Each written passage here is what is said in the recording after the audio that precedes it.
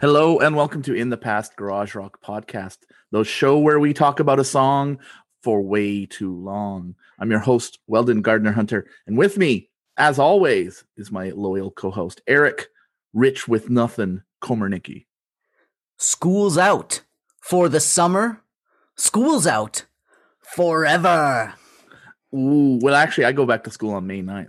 Okay, school's for about a week. That's right. We're recording this. Well, I actually don't have my calendar. I think it's April 26th or something like that.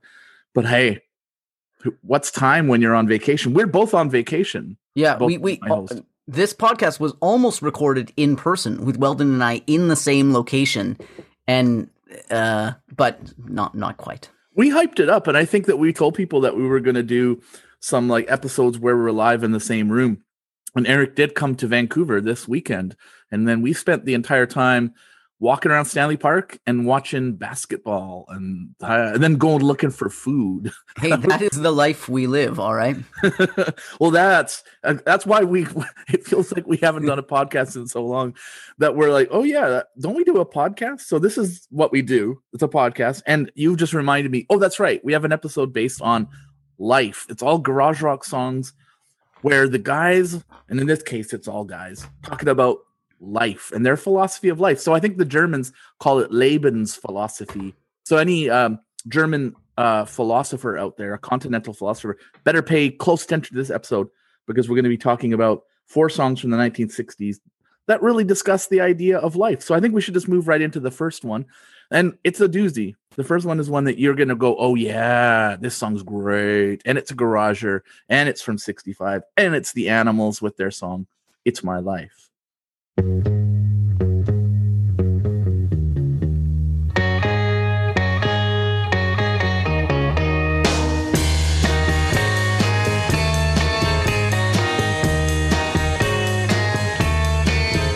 It's a hard world to get a break in.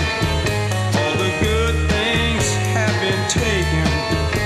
But girl, there are ways to make certain things pay. Though I'm dressed in these rags, I'll wear sable someday. Hear what I say. I'm gonna ride this serpent. No more time spent sweating rent.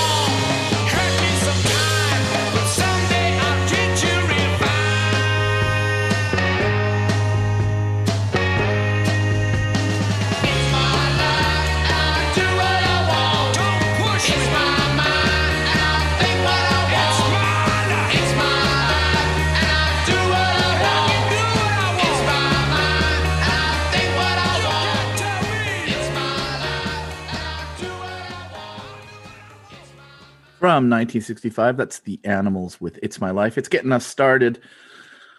I don't have any notes on The Animals, but I don't think we've actually talked about them before on the show, have we? I almost feel like we did an Animals song, but it's not coming to mind, so maybe not. I feel like we did. And this is, hey, we're rusty. That's fine. This is just like Hawaiian shirt summertime. Wait, we did. Podcast. We did. And it was Bright Lights, Big City. Oh, of course. Good. That means that we've talked about them so that we have an excuse for the We have covered their entire history, surely. We don't need to say anything else about them. Because in my mind, I was thinking, well, Eric Burdon's on vocals. And I do remember that Alan Price is on keyboards. Hilton but he may not be on guitar. Hilton Valentine guitar. Maybe Chaz Chandler on bass. And then whoever's on drums is on drums. Harvey Sharp on bass. So let's just get started talking about the song. And I think one thing we're going to be talking about largely in this podcast is we're going to be talking about lyrics. So I think lyrics are going to get a major discussion because this one obviously has some wild lyrics. But let's also talk about the music too. So I'm going to throw to Eric to get us started. Yeah. Well, I'm mostly going to talk about the lyrics too. But so the song starts with the killer riff. Obviously, the riff is a big part of the song. And you got to love these 60s songs that were hits. And they're not Jimi Hendrix tracks, but the riffs are iconic, right? And this one has an ostinato that is introduced by the bass right at the beginning. Sounds great on the bass. And then a 12-string guitar comes in and doubles it. And then the 12-string guitar and the bass split up. And then throughout the verse, which we'll go through, part by part with the lyrics, but through the verse, the guitar keeps doing that ostinato part. So yeah, it starts with that down, and then the guitar keeps doing that down, part, right? Which the bass sometimes doubles. But then when we get to the pre-chorus, if we're going to call it that, which is the I'm gonna ride the serpent, all that kind of stuff. Then the guitar and the bass play in unison. So you both get a bit more power there, but it's also, we'll talk about how the lyrics interact with the music there and how it gets like this kind of weird loose feel. Like it really, I don't know. I want to talk about that when we get to the lyrical stuff of it. And then some more chords in the chorus. And, one thing I love about the music to this song is that a band with, and there's organ that for some reason I don't even think about it much in this song, but there is organ, not Alan Price, who was the player on House of the Rising Sun. This is the guy who replaced Alan Price, whose name I can't remember, Dave something. Apologies, Dave something. But maybe I should mention that Hilton Valentine died quite recently, I think within a year ago. The guitar player, a good guitar player. I love a song like this, that a band like this could sit down and play on stage and be able to play all these parts and have it sound, it's hard to sing like Eric Burdon and stuff, but have it sound like quite a bit like this, the kind of song that doesn't have a whole shitload of overdubs or anything. I love a good overdub myself, rub-a-dub-dub, I say, with the overdub. Hey, so I have a question for you. Yeah. Is it a spy riff? It sounds pretty spy-y to me. Yeah, I guess it does have an element like that, and we could discuss. I'll be honest, that's not what came immediately to mind for me when I heard it, but we should discuss what that music is evoking and how it would interact with the lyrics for sure. Sorry, we're rusty here. That's what's happening. One more thing I want to say is even though we would have said this plenty when we talked about Bright Lights, Big City, is the thing everyone says about Eric Burdon. What a voice! This guy's got this incredible, deep voice with just like a very gutsy voice, which carries a lot of these Animal songs. Finally proving that a guy named Eric can sing. Woo! Songs right now, Clapton is shaking his fist. Oh! But there's a question: are his vocals underrated? Eric Clapton, that is, and I would say no, because I think everything's overrated with Eric Clapton. But hey. Well, also his vocals changed so much over his career because his. Some I've heard say that his vocals are weak at times because he has struggled with substance abuse. So there were times when his voice was not as strong as others, but there have been times when I think Eric Clapton's vocal performance have actually been quite strong. Well, here's another. That's not shocking. Some people love his vocals. Yeah, go ahead. Speaking of music, the music is written by Carl D'Errico, which I guess would mean in Italian, D'Errico would mean of Eric. So Eric. There's an Eric that wrote the music, and there's an Eric singing the songs. I kind of like it. It's the music of Eric. And Roger Atkins also? Yeah, he's the lyric writer. He wrote the actual words. I guess Carl Derrico wrote the music. This is the piece of information I got. And because this episode is kind of a strange one in that we were going to record it a while ago and we just didn't get around to it. The amount of research has been strange because it feels like I've done less, but then I go, maybe I've done more. I don't really know. But a lot of it was a long time ago and there's no sources. So it's going to be kind of a weird one. By the way, this week's intern is Emirate. So he's out there maybe finding out information that we're going to get on the fly, and we'll see if he can ride the serpent, so to speak. So, well, wait, I shouldn't have said that. Well, he's gone. No, he's still here. He's still here. He understands it's the lyrics of the song we're talking about here. Symbolism, right? But so the song's got definitely that really cool riff, and I like that it does change. Or develop, if you want to call it that, when it gets to the second verse into that kind of what I call the "Then He Kissed Me" riff, the ding, ding, ding, ding. Yeah. I'm always listening for anything like that, so that's there. And then one thing that's cool is that you're right, the bass is very, very prominent in the song, but I didn't really notice it until recently that I was like, oh yeah, the bass is actually good in this. I'm always listening to this, the way Eric Burdon sings words, and then just the cool riffs that are in this song. So it is good to then hear some other things going on, some textures underneath all that. Yeah, he said some words really well, like sable and serpent. Maybe he just really likes S words, and he's like, I'm going to nail this S word. Well, so that's one thing we should say is that when you go look up information on this, if you go to the Song Facts page on it, there is someone who's compiled the information. I think it's an open source thing. Someone claims that in an interview, Eric Burdon says he hates this song, and then it has a link to an interview where he says nothing of the sort. So I don't know if he does hate the song, why he would. But then there's also people saying, "Oh, he changed the lyrics." But then what it seems like he got the chorus wrong that was written by Roger Atkins. Okay, I can kind of back that up a little bit with something. A secondary source is who's that guy who has the music website, which is crazy? Is it Mark Prindle or Mark Pringle? What's Mark Prindle? Yeah. Yeah. So Mark Prindle has some stuff about the song in his site and doesn't go very in depth about the song at all, but he makes a comment about the lyrics and says, what do these lyrics mean? And then Roger Atkins actually posts to it, claiming it's Roger Atkins. And I think it is. I don't see anything in there that indicates otherwise. And he says, hi, Mark, someone just introduced me to your site. Glad you liked the song. I think I can clear up some things about the lyrics that you were, and Mark Prindle says something like, what the hell does this mean? Or something. So he's being kind of polite, saying like that you seem a little bit puzzled about. And he does clear up a couple that they talk about on the Song Facts page, such as where Eric Burdon says, show me I'm wrong, hurt me sometime, but someday I'll treat you real fine. And Roger Atkins there says, it should be, sure, I'll do wrong, hurt you sometimes, which makes more sense. So I believe that. I think we should just say that is what it's meant to be. Now, another one on the Song Facts page is that they say, though I'm dressed in rags, I'll flash labels one day. Roger Atkins does not mention that in his correction. And to me, the sable line, I much prefer. I think that's a really cool line. So, and Roger Atkins, unless he just heard the animals line and said, well, that's way cooler than flash labels. So I'm not going to mention that I didn't make that up. But I don't know if it makes more sense or anything, but it just sounds so cool. And for some reason, it adds a little bit of like, anyways, we're getting into lyrics here, so we'll get there when we get there. Then the other one that he mentions that was changed, I did write it down in here, but I'm not seeing it. So, but definitely that one where he says, show me I'm wrong, hurt me sometime, should actually be, sure, I'll do wrong, hurt you sometime. In Song Facts, it is suggested that Eric Burdon changed that line because he was either uncomfortable with the actual line. Anyway, I don't think there's any good reason to have changed that line. He shouldn't have changed it. The other line's better. Yeah. Well, let's just start talking about the lyrics then, because want to start talking about the first verse. Yeah. Do you want me to read it or? Yeah, I do.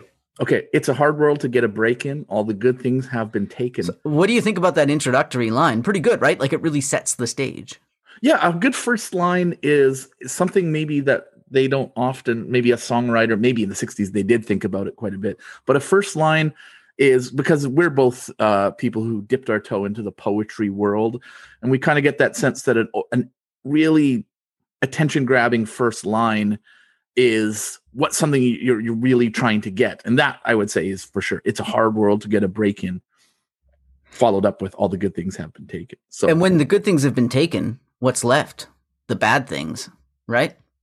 Yeah. That's what's left to go get. I don't think that's exactly what he's saying. He's saying it's like there's not much out there left to get, but there is a little bit of an implication there that we get the sense from this singer that he's willing to do some things that aren't morally approved of.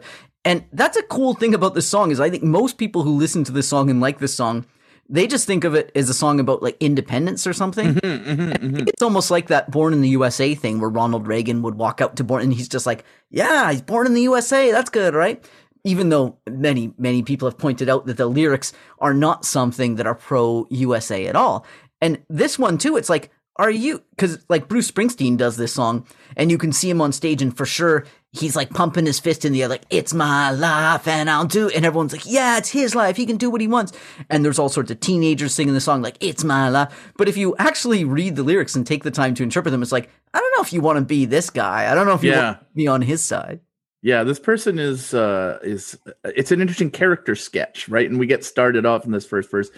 It sort of then maybe in a sense is explaining there was someone on the Song Facts page or some page that I looked at because this song does invite a lot of people wanting to think about the lyrics and doing interpretation. So this is why when we are going to spend a deep dive on this, this would be a song where it's very, very much like a lot of people will probably even violently disagree with us, but I think they do anyways when we do this kind of stuff.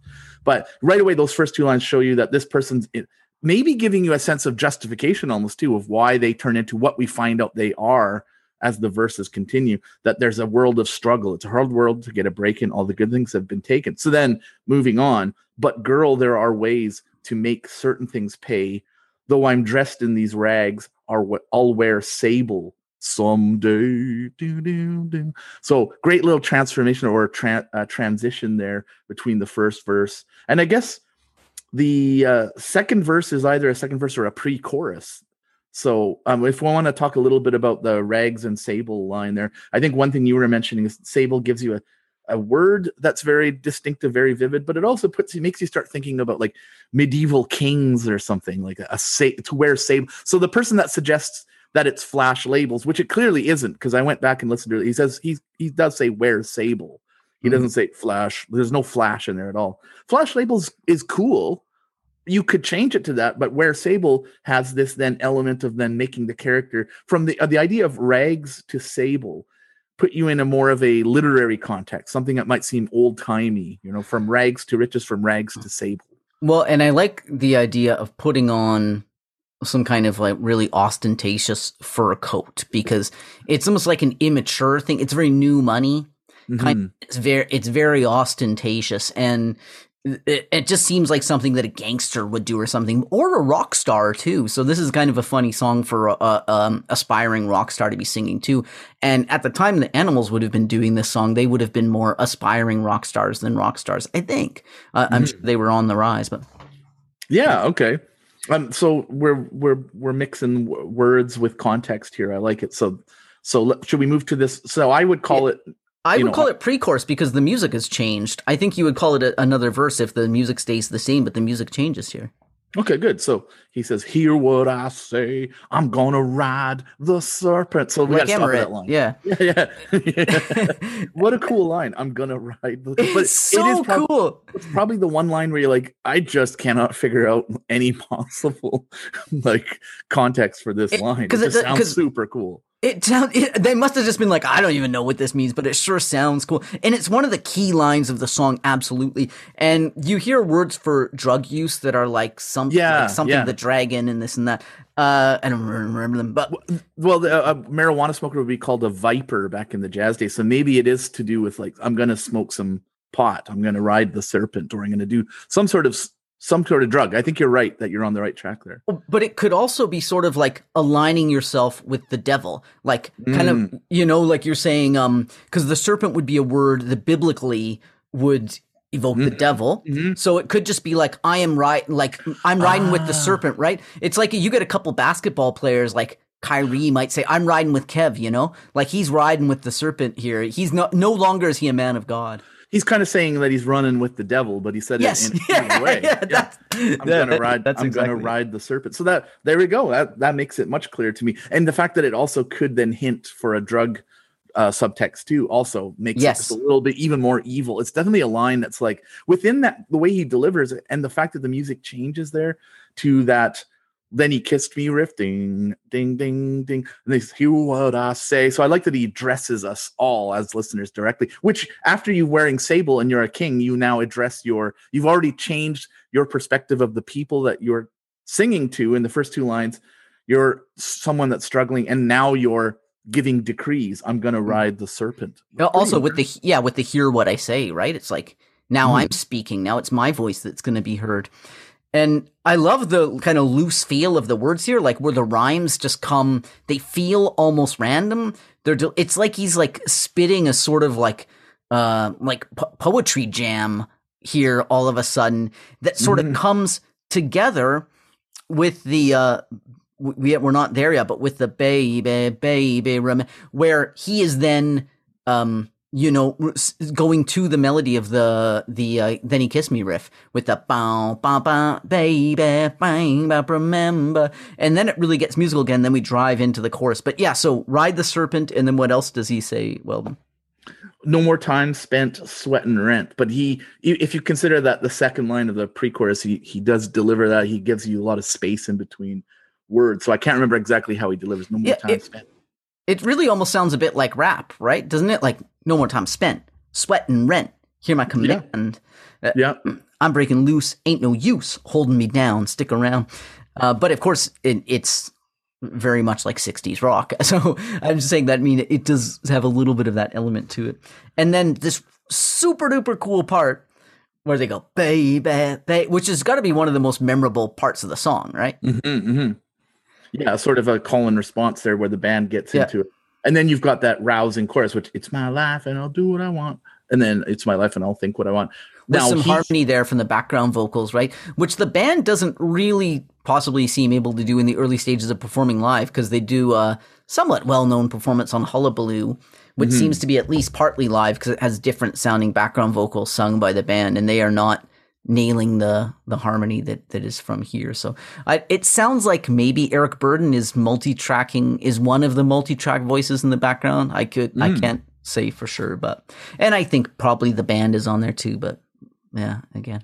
Yeah, because then when the chorus is also complicated too, because it almost seems like, but baby, remember, which it still isn't the chorus. It's like still part of a pre-chorus framework. Then you got "It's my life and I'll do what I want. It's my life and I'll think what I want." And then we get to the parts where all of a sudden the character loses coherence because Eric Burdon changes the lyrics that Roger Atkins meant. Because what Eric Burdon sings is, "Show me I'm wrong, hurt me sometime, but someday I'll treat you real fine," which all of a sudden is like, she's going to hurt him, but this guy sounds like he's, a sociopath. He's been explaining himself about his, braggadocio here. Yeah, that he's going to do evil things. So a lot of it is sort of fake apologeticness, where he's saying like, well, no matter what, I'm going to do whatever I want, and you can't tell me what to do. But he's kind of saying, if you're smart, you'll stick around because it will pay off for you in the long run. Well, there's something curious about the fact that there's supposedly these mistaken lyrics. And this is maybe some evidence for why possibly he didn't like the song, Eric Burdon, because you would imagine that someone would say maybe Roger Atkins, maybe he wasn't anywhere near the studio, because I don't think songwriters are necessarily going to be in the studio when the band is recording a song of theirs.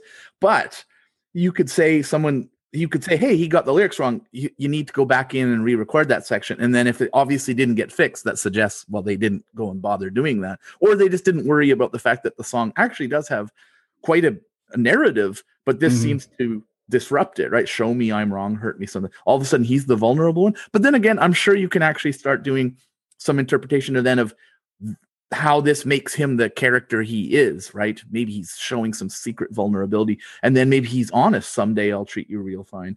But it is strange because he's also been explaining that it's his life and he'll do what he wants. So in the context of 1965, you could see how just paying attention only to the chorus because I listen to a lot of songs this way where I don't actually listen for any kind of coherent narrative. I just all of a sudden hear a cool line. I'm gonna ride the serpent. I'm like, cool. And then I like the chorus, and I only understand the song on a kind of fragmented level. Nothing wrong with that. I think we, as music fans, all do. So that's my usual experience of the song. But now I'm, of course, diving deep into it and going, wow, it's really strange. That's a good second layer of looking at a song's lyrics, actually, where you just look at the lines that people actually notice, which would be for sure, I'm going to ride the serpent would be in there. Maybe I'll wear sable someday. And then, but baby, remember, definitely would be one that would stick out. And then it's my life and I'll do it with the anthemic part of the song, right? So you got to like a song like this that has depth. It has a pretty strong narrative, and it's also anthemic. But it's not like wussy anthemic or the kind of anthemic that you get really sick of it really quickly. This is an anthemic song with depth. Yeah, and since the chorus is so sort of anthemic and has that kind of almost uplifting, it tricks you into thinking the song has a positive message, but it absolutely does not. And it then also shows you then the possibility of this sense of individuality that might be emerging in the 60s that then you see in the Summer of Love, and although a lot of that has to do with collectivity and whatnot, but it does seem to have this kind of, we're coming out of this period of time, the 50s, conformity. We're mid 60s now. We're about to have this explosion of real like expressions of individuality. This song, in a kind of 60s punk kind of context, really has that feel like, oh, this song is up there with the greats. Even though I think it's actually kind of an underrated song, like it's not remembered as much as House of the Rising Sun and We Got to Get Out of This Place. But this one is more, I think, garagey than their other songs. And Dave Marsh, rock writer Dave Marsh, said that It's My Life was one of a wave of songs in 1965 by artists such as the Beatles, Stones, Bob Dylan, that ushered in a new role for rock music as a vehicle for common perception and as a force for social consciousness, which, if you, again... No, if you're only listening to the chorus. Yeah, like Dave Marsh, you're making some pretty like big statements about this without actually reading the lyrics. Yeah, it doesn't seem to be anything about social consciousness. It seems to be about like one thing you could say. He is, this guy's no conscience. Yeah, he seems to. It seems to be a song. I didn't finish because that happens a lot sometimes, and it's good that I get a chance to remember that I forgot to finish a thought, which is that someone on the comments had pointed out, like, to me, this song is about two guys that break out of a prison, and one guy is talking to the other guy. And I really like that fan who wrote that, I think it was on YouTube, has listened to this song and created like a scenario for it, for this guy telling his friend, now that I can imagine them hunkering down while the lights are trying to track them, and they've just gotten past, the wall, and they're going to make their run out of the area. And he's saying, it's a hard world to get a break in. And he's explaining to his friend, look, this is why I'm going to be this person that you're about to hear about. I'm going to ride the serpent. I'm no longer be worried about usual things. I'm breaking loose. It ain't no use. And then he gets into, we haven't even got to, I guess you can call it the second verse after the chorus, where he really solidifies him being a really specific kind of sociopath or whatever. This makes this song quite unique, I think, that he actually describes the exact kind of grift that he's about to execute. Yeah, so I kind of like that person's scenario. I'm going to roll with it a little bit here. Maybe the way he's going to hurt the other person is because he's handcuffed to him. So he's like, well, I'll hurt you sometime because, well, we're cuffed together. So yeah, I like when we make literal, like vindicating my literal reading of the end of 125 by The Haunted, where I assert it's a twist ending and they actually are at a penny arcade. And you're supposed to go, what? Oh my, like that, what a zany thing. But yeah, you're right. Here it's just like they're literal, I'm gonna hurt you sometime. But I also like it could be like an 80s comedy where they're always like they go through society together. They're just hiding that they're still handcuffed. Oh yeah, that's like, good. And they'd have a sable coat draped over where the handcuff chain is, just to be like, oh, we're just standing. It would be a great 80s comedy. It would be a lot like Weekend at Bernie's or something like that. Or I think wasn't Stuck on You as in the 90s, that movie where two guys were stuck together, Matt Damon and Greg Kinnear. This would be like that, except that one guy would be like the socially conscious one, like, hey man, you shouldn't be doing these things. And the other guy is like, that's good. This guy, the voice of this song. Let's start writing that. We'll call it, of course, It's My Life. or wear sable someday or something like that. Because this second verse is really, speaking of 80s comedies, this really is like a Dirty Rotten Scoundrels kind of. Remember Dirty another Rotten one. Scoundrels Yeah. with Steve Martin and someone else? Yeah, just like we don't know the name of the drummer or new keyboard player of the Animals. We don't know who is in Dirty Rotten Scoundrels. Well, we'll get Emmerich to look that up. He'll come. Hey Emmerich, find that out. So we'll get that information very shortly. Well, let's talk about that then. Second verse, which is, we've already got a pretty good sense of this. Should I read the second verse now? Yes.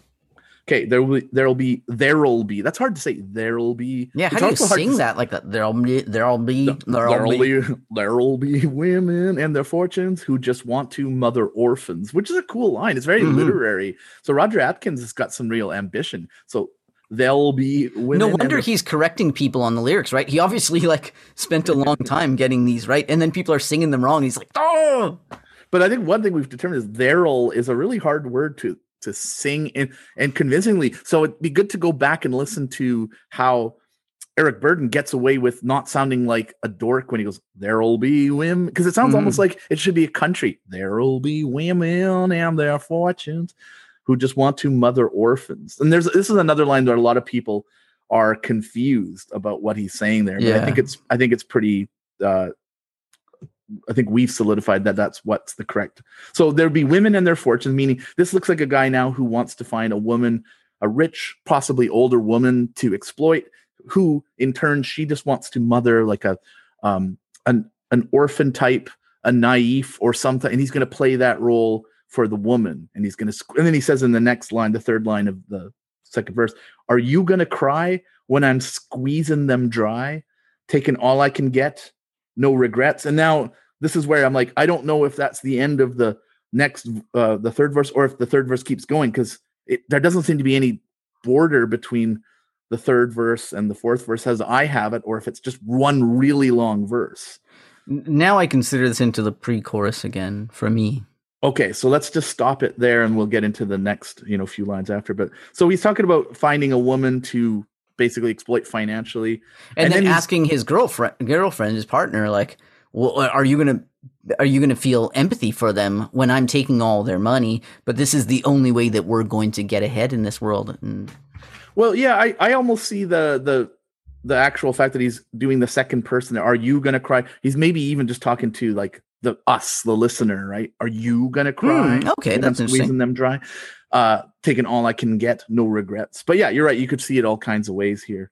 But it's just like confronting you as a listener. But because he does start addressing the girl later on in that pre-chorus, because he says, girl, throw out any doubts. Well, with the girl, go out, hand it out. I almost think he's talking about the women that he's in the first line talked about they're going to give away their money and he's going to take it. He's squeezing them dry. That's how I hear it. But I mean, it's just, I think of these things we each have sort of individual ways of. Well, I don't understand what you're saying. So I'm saying that when he says, are you going to cry? You're saying that he could be addressing the audience. But I'm saying that in a few lines later, he says he's addressing the girl who he was talking to earlier in the song. Yeah. Okay. Sure. That's just not how I receive it myself. So what girl is he speaking to? Which one? What are you talking about here? So he says, can you believe I ain't no saint, no complaints? Then he says, so girl, throw out any doubts. Yeah. So what are you asking me? Yeah, I was saying that you were saying he was addressing the audience, but I was saying he may be addressing the girl because he seems to take action there. You said we were talking about two different things. I've forgotten that he does address the girl in the first verse, but I've moved on to then hearing. So what I was explaining is that I had then started now liking this listener's interpretation. Oh, so I'm still going with that. So I haven't okay, gone right. back to, Okay, good. So I'm still imagining that they're maybe not necessarily literally handcuffed to each other, but that there's a person being addressed who is a sort of like, here's how I think of it. I mean, it's obvious that he is addressing a girl because he does that in the first line. So I had kind of like lost that little thread there, but he is talking to someone. So I guess that this is a different interpretation, which we haven't like specified. Hey, and if it was the two convicts, then the first line, it's a hard world to get a break in, could also be a play on words because they were break breaking out of prison. I think that's why the person, because he says, I'm breaking loose, it ain't no use. So that would be also where that person probably got it from. But here's you're putting forward a reading that I also like now, which I hadn't thought about, which is that it's a guy who's got a girlfriend, and he's justifying to his girlfriend specifically,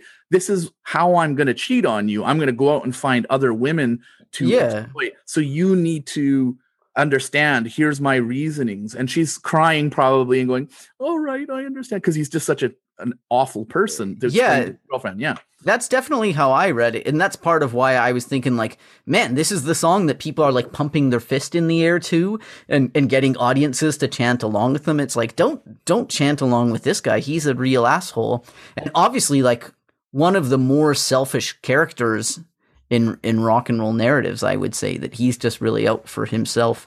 And yeah.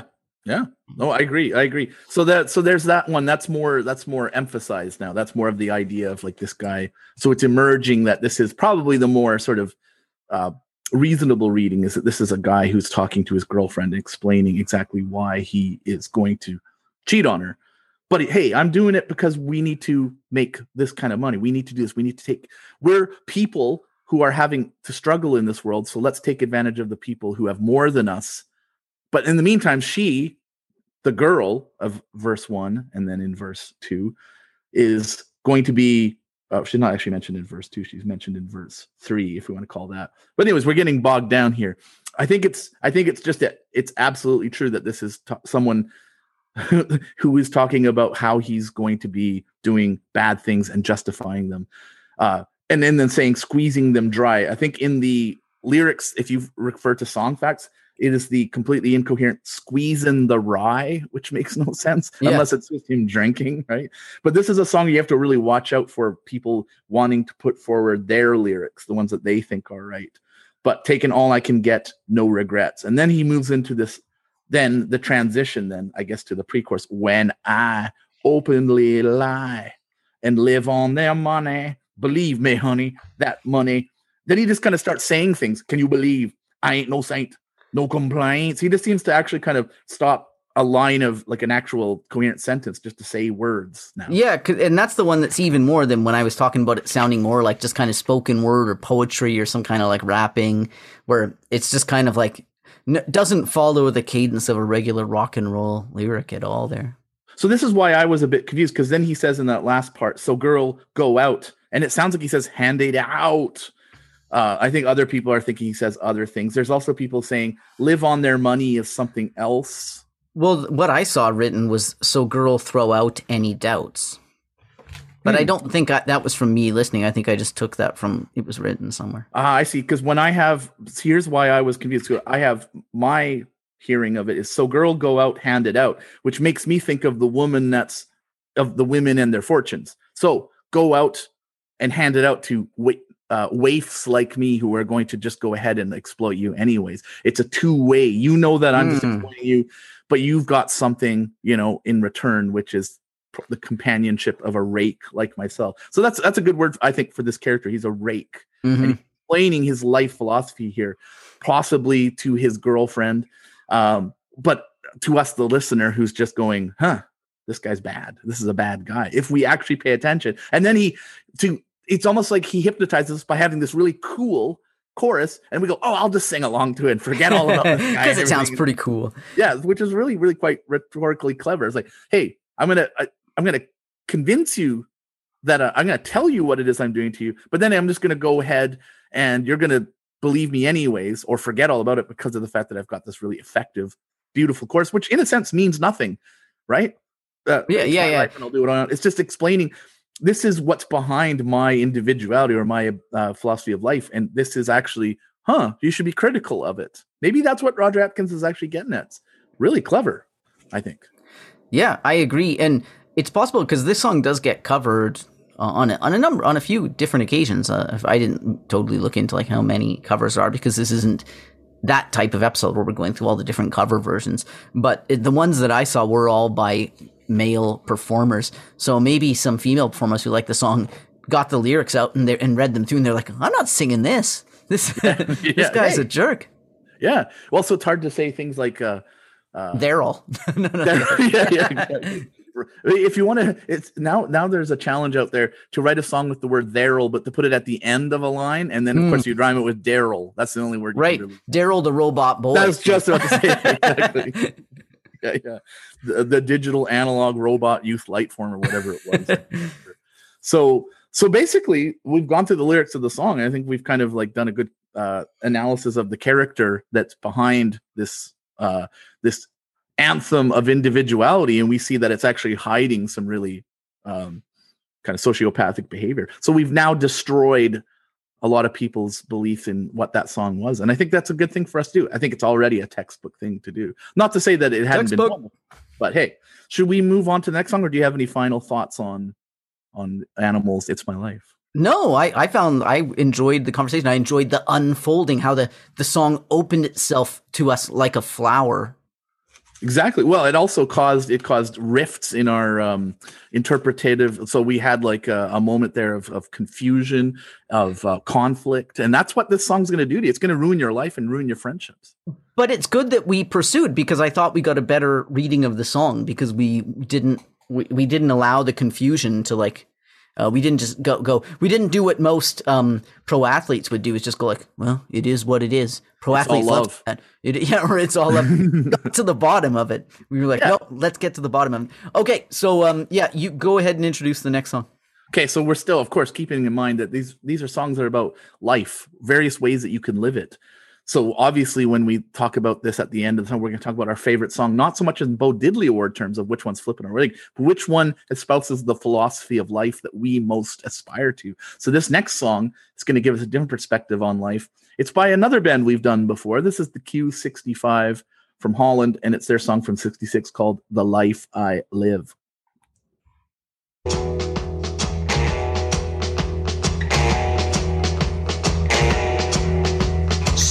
In my chair and thinking of the crowd I'm in with, thinking of the music I made, and all the things I don't want to give.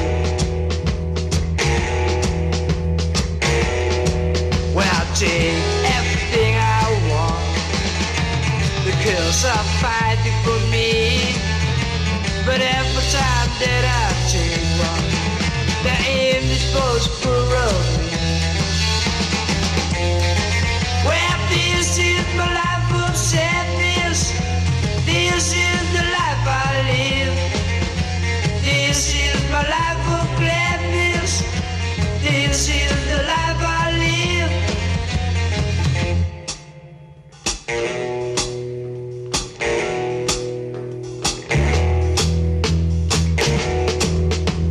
Last week I went to the graveyard.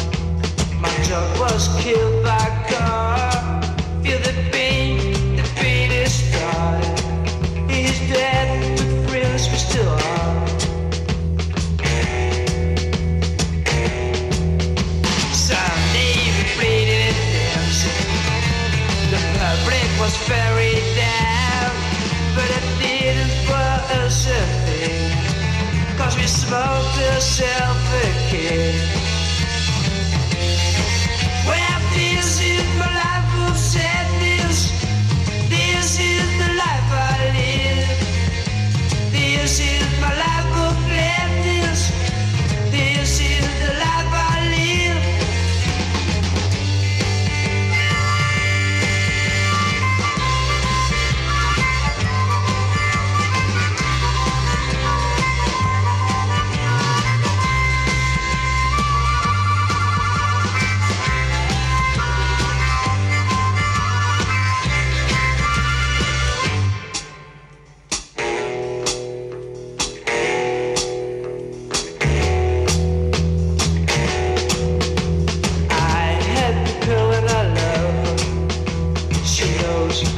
I still do, but to marry with the risk.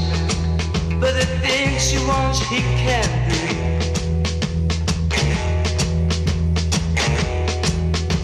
Once we were on Joe's wedding, we smoked and drank all night. At 12 we were told out, 'cause the house was changing the crowd. Well, this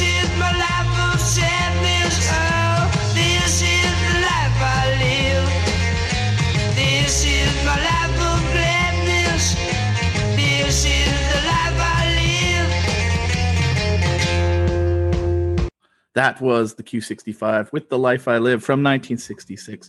We've talked about them before. They're from Holland. I've got the actual names of all the band members, but we'll dole them out as we talk about them. I'm going to throw it to Eric to start talking about the song, its philosophy of life, and the way it sounds.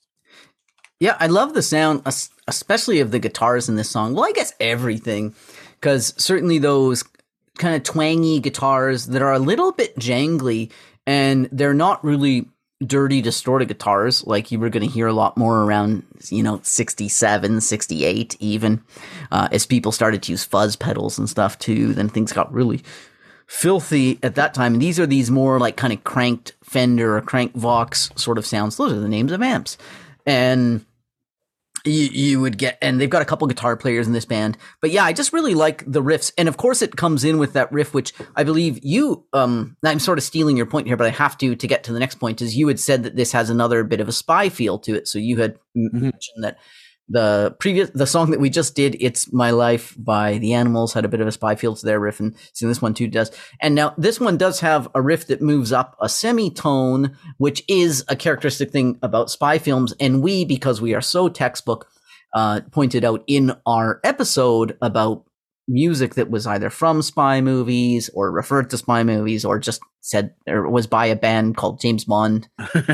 Yeah, espionage.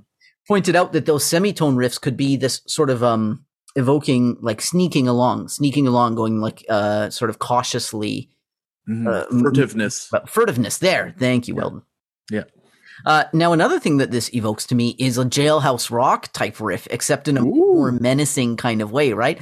Because something like Jailhouse Rock really has that "Bunum, went to a party in a county jail," except this doesn't have like there when it goes "Bunum," and then the lyrics kind of come in double time what you think they might with the riff. This one, these lyrics are not being spit so quickly because, he comes in with the "sitting in my chair and thinking," and then you get that really cool lead guitar that comes like,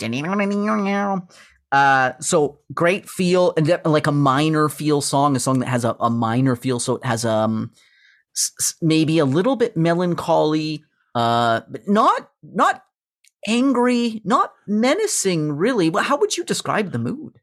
Well, you know what? I'm just starting to think about how this song is about a bit of a reversal of the song we just listened to. And part of me is starting to think, I wonder if this song might be even a little bit of a response to It's My Life, because it begins with a character who's saying things that are about sort of having this, like, I'm going to take what I want kind of style. So can I actually start talking about the lyrics? But I'll put a pin, as they say in meetings, in what you just asked, and talk about then the tone or the mood of the song. Yeah. Because I think it starts off a bit more like, okay, this is a song with a character very much like the Rake we just had, because he goes, and of course, well, this guy's already a thoughtful character, right? Because he's like thinking, right from the this is what he's doing at the beginning of the song, sitting in his chair and thinking. He's Descartes. TV or yes, it's a statement of self here.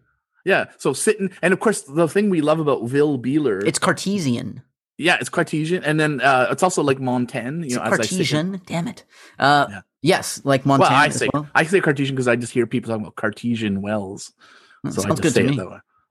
But so we also like the way he says words, because instead of, if we were to sing it, sitting in my chair, he goes, sitting in my chair, I think. It sounds like he says, sitting in my chair, I think. To me, it sounds like chawand, sitting in my chawand, thinking. Sitting in my chair and thinking of the crowd I'm in with. He's got some interesting, and it might just because of the fact that he's a non-native speaker, and we've talked about this already in our discussion of the Q65, that we like this aspect of a person who's singing in a second language but creates like interesting royalettes because of it. So to me, it sounds like he's sitting in my chair thinking, which doesn't make any sense. So sitting in my chair, I'm thinking. So yes, he's a thoughtful, reflective person, thinking of the crowd I'm in with, thinking of the music I make. This is also kind of postmodern, right? Like, I like how he's sitting thinking of the music he makes. Like, and kind of, he doesn't, I wish he'd go into more detail. Like, what are you thinking about it? What are you thinking about the music? It's really evocative because it makes me think of Will Bealers himself. So that's why I think it's postmodern. I think it's Will Bealers, and the character in the song is the lead singer of Q65, Will Bealers, and he's singing, sitting in my chair and thinking. And so I imagine him sitting there, and he's just, hey, I wonder what Will is thinking of the crowd a minute, thinking of the music I make and all the things I don't want to give. But this is pretty unique, right? Because then later in the song, he talks about being at Jope's wedding, and we'll get there, so I don't want to jump ahead. He speaks about being on Jope's wedding. Sorry, being on Jope's very different. Yeah. And to talk about something like that in a song, that's really unusual. And when we talked about the Q65 song From Above, we remarked on how this guy's actually a pretty poetic writer. I'd be curious to know how these guys felt about Vil Bealers as a songwriter at this time. If they were really like, man, Vil can write a song. Because I really like actually how he's weaving these lyrics together, and I think it is just all that more interesting because of the unusual language choices. So yeah, if we take that as the first verse, those first 4 lines, we could say that we've got a character who in the first 3 lines is just being reflective of, just himself. He's thinking about himself and the life he lives, literally. And then he says, and all the things I don't want to give. Yeah. Can you elaborate on that line? All the things I don't want to give. What do you... Well, then that's when he starts, to me, almost then starting to transform into the rakish character that we had in It's My Life. It's a similar character. Because then if you consider the next 4 lines, the second verse, the first 2 lines of the second verse are, will I take everything I want? Right. So he sort of, actually, that's a nice little flip of mood, because he starts out being this reflective man that people are like, oh, what a nice, sensitive young man sitting in his chair, thinking of his friends, thinking of his music. And then he kind of makes a decision, and his decision is not to be a good man. It's to just like go out and get what he wants. And maybe to be in a rock band and to pursue that at this time, you had to have this attitude a little bit, because a lot of people might have been saying like, don't go this way. However, be a bank clerk. Yes. Yeah. Although we talked about a lot of bands where the parents were really supportive, but true. Still true. There could have been that thing, right? Where you had to have this attitude where you're like, I don't care what people say. I'm going out. I'm going to take it. But I think I switches it back in the second verse, because then he goes, well, I take everything I want. The girls are fighting for me. And then you go, okay, all right. So this guy's now like, yep, we're back into that rakish character. But every time that I take one, they're in one girl, presumably. Well, every time that he takes one girl that are fighting for him, then they're, whenever he tries to take one, they're indisposed, poor old me. So then now he's a shaggy dog. He's turned into a different guy. Now it's like, oh, he's going to do the thing where every time I try to do something good, it's almost like he's a chaplain or one of those kind of underdog characters. Because now he's a rock star. He's taken everything he wants, even girls that are fighting for him. But as soon as he takes one, they go, oh, no, never mind. And he's like, aw, and he's kicking the dirt, That's so back in his chair. Like, so as a listener, you're like, I don't have a handle on this character, because he starts off thinking philosophically about the life he's living. Then he starts to espouse the sort of individual kind of sociopathic life. And now we just see him as a shaggy dog kind of. Well, and it has to go that way, right? Because the chorus starts with, well, this is my life of sadness. So it wouldn't work as a narrative if the last line was like, and then we fall in love. Well, this is my life of sadness. So it has to have a twist there. Well, there you go. Yeah. Because the chorus is, this is my life of sadness. This is the life I live. This is my life of gladness. This is the life I live. So, but it really is just a simple binary. Hey, life is sad and life is happy. Right. You're going to have ups and downs. And hey, that's the life I live. So very simple. That's the life everybody lives. But he's actually just taking a very, that's a very healthy view of life. I guess. Even as a rock star, I get girls throwing themselves at me. Then I pick the one I want, and she goes, oh, never mind. It's almost like he notices girls want us because we're rock stars. They scream for us. As soon as I actually pick one of them, literally, I imagine him pointing at one of them and beckoning her, and she goes, oh, no, I have some self-respect. I'm not just going to go sleep with some rock star. She realizes, look, this is just a performance. I'm screaming to your music. And then we've talked about the Q65 being kind of like a band of ugly dudes. No offense, Q65. Like, you haven't seen pictures of us. So, obviously they'd be shocked to see how handsome we are. But we've been watching the video of them. The Life I Live does have a video clip, and they're kind of a strange bunch of shaggy dog looking guys. Yeah, their grill is kind of all over the place, you know. yeah. And the video, they're acting like total twits. Like they're just acting like like it's almost like they're acting like the Beatles in Hard Day's Night, but like a different kind of like. Are you guys okay? Like, are you going through a withdrawal or something? Like, what's going on in this video? But anyways, it's still funny. They're still cavorting. But I think they're kind of acknowledging, like, you know what? It's not really like being a rock star is really that, because you have to think about whether or not you're making the music you want. Like, imagine what Radiohead feels like going, oh my God, we just spent 25 years making this terrible, pretentious music. And when it comes right down to it, we just want to go, da-down. Because who wouldn't want to just make cool songs like that? So they're espousing a certain kind of philosophy of life, which is, hey, a certain stoicism here, possibly you could be saying is their philosophy. Because there's a reason that when Yahoo Serious plugs in his guitar, he doesn't play Paranoid Android, you know? Exactly. But should we get to that? Because the lyrics are so notable, because he gets more verses here. So I really like the next, I guess I'll call it the third verse. I don't know. Last week I went to the graveyard. My dog was killed by a car. Feel the pain. That's why I laughed when you said his dog was killed by a car. But the lyrics are so good. That's why I laughed. Sorry, Weldon. But it is kind of a bluesy thing, right? Don't you remember there was a song by Nazareth? That's a good point. Yeah. Nazareth has that song, woke up this morning, my dog was dead. So it's got that kind of like making fun of the blues, you know, oh, my dog is dead, my wife left me. So that feels like but I love it is a really, really shitty thing to happen, but kind of a different kind of shitty than having like, you know, a family member pass away or something. Like when your pet dies, it's like, man, this stinks, but you still kind of have to go to work and stuff. Maybe not in 2022. You can make off work for anything. But you know what I mean. Now in 2022, if some famous like YouTuber's dog dies, I'm thinking about like calling in sick. I'm like, oh man, and we're that guy. I know. I almost didn't come in myself. It's actually a national week if you need. Because that guy's dog died, and so we're flying the flags at half mast. Hey, we're not making fun of the contemporary era. We're saying we're part of it here. But I love it. Yeah, last week I went to the graveyard. So he buried his dog in. My dog was killed by a car. Feel the pain. The pain is started. He's dead, but friends, we still are. I love that. I love that because now it's like, even though his dog is dead and he feels the pain, he's still friends with his dog. It's almost like, is it a ghost dog now? Is he being followed around by a little ghost version of his puppy? Well, or what? I also want to point out what I mentioned to you before is that generally you don't go to a graveyard because your dog was killed by a car. Like, I guess there is probably pet cemeteries out there. I've never seen one. I don't know where they are. No, I know there are because there's like a documentary. There's a film. A documentary called Pet Cemetery, I believe, from 19. The Errol Morris one isn't called Pet Cemetery. It's called. Oh, I was joking. I was talking about the Stephen King. Oh, so that's just fiction? Oh, yeah. No, I think Errol Morris has a documentary called. It's not Heaven's Gate. There's two films that have similar names, but anyways, I'll get Emmerich. I'll get Emmerich to look up later. We were supposed to. What was it? Was supposed to get Emmerich to look up earlier. I can't even remember now. Emmerich's kind of on a smoke break or something right now.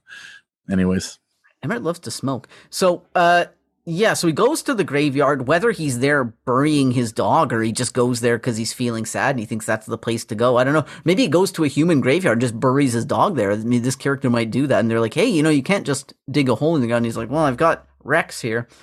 So, and then says, feel the pain is started. Yeah, and having a pet die is awful, awful. And then you're right. What a great line. He is dead. But friends, we still are. Any other thoughts on that line? Well, I always love lines where you completely ruin the syntax of a normal grammatical sentence just to rhyme, which they do in poetry. It's like usually a sign of bad poetry, but it works so well here. He's dead, but friends, we still are. Because of course, we never would say it like that usually in English. Friends, we still are. We're still friends, but it works because first of all, it's Will Bealers. He does what he wants.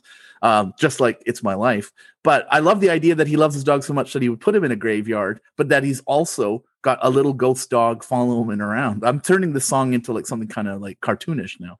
And I'll mention that it fits in with the sadness, gladness theme of the chorus, right?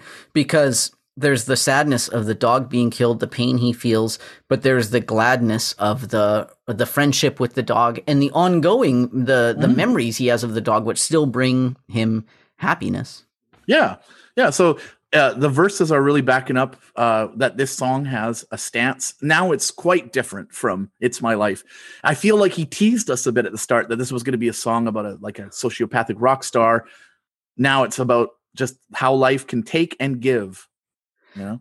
However, I think this is a thing with people who sort of don't have a lot of empathy with other human beings, is that they gravitate to animals because they see other human beings as all sort of tainted as sinners, people who are all have this guilt and they can do whatever because they all have this guilt. But animals they see as innocent. Animals don't have this original sin that humans have. So I think there's a little bit of that here as well. Yeah, and of course, a dog will probably, no matter what kind of a bad person you are, like if you're the person in "It's My Life," a dog is still going to be very loyal to you because the dog doesn't really know how to judge you on those kinds of criteria. So here we go. The dog's never indisposed, right? If you want to hang out with the dog, unless he's been hit by a car, then yeah, and that's that's your sadness part there. But let's talk about then. I guess I don't know. Let's call it the third verse. And we love this line so much that you've used it as shtick back in the episode where we talked about Q65. So the From Above episode, he says, "Sunday we played in a dancing. The public was very down, but it didn't bore us a thing because we smoked ourselves a kick." So first of all, there's no rhyming at all there. There's also a verb tense error because what about dancing and thing are like a hudibrastic rhyme. Oh, you're right. Yeah. So maybe that's why there's what I assume to be a verb tense error in the first line of that verse is actually, like you say, just look, I've got to rhyme something with thing. So Sunday we played in a dancing.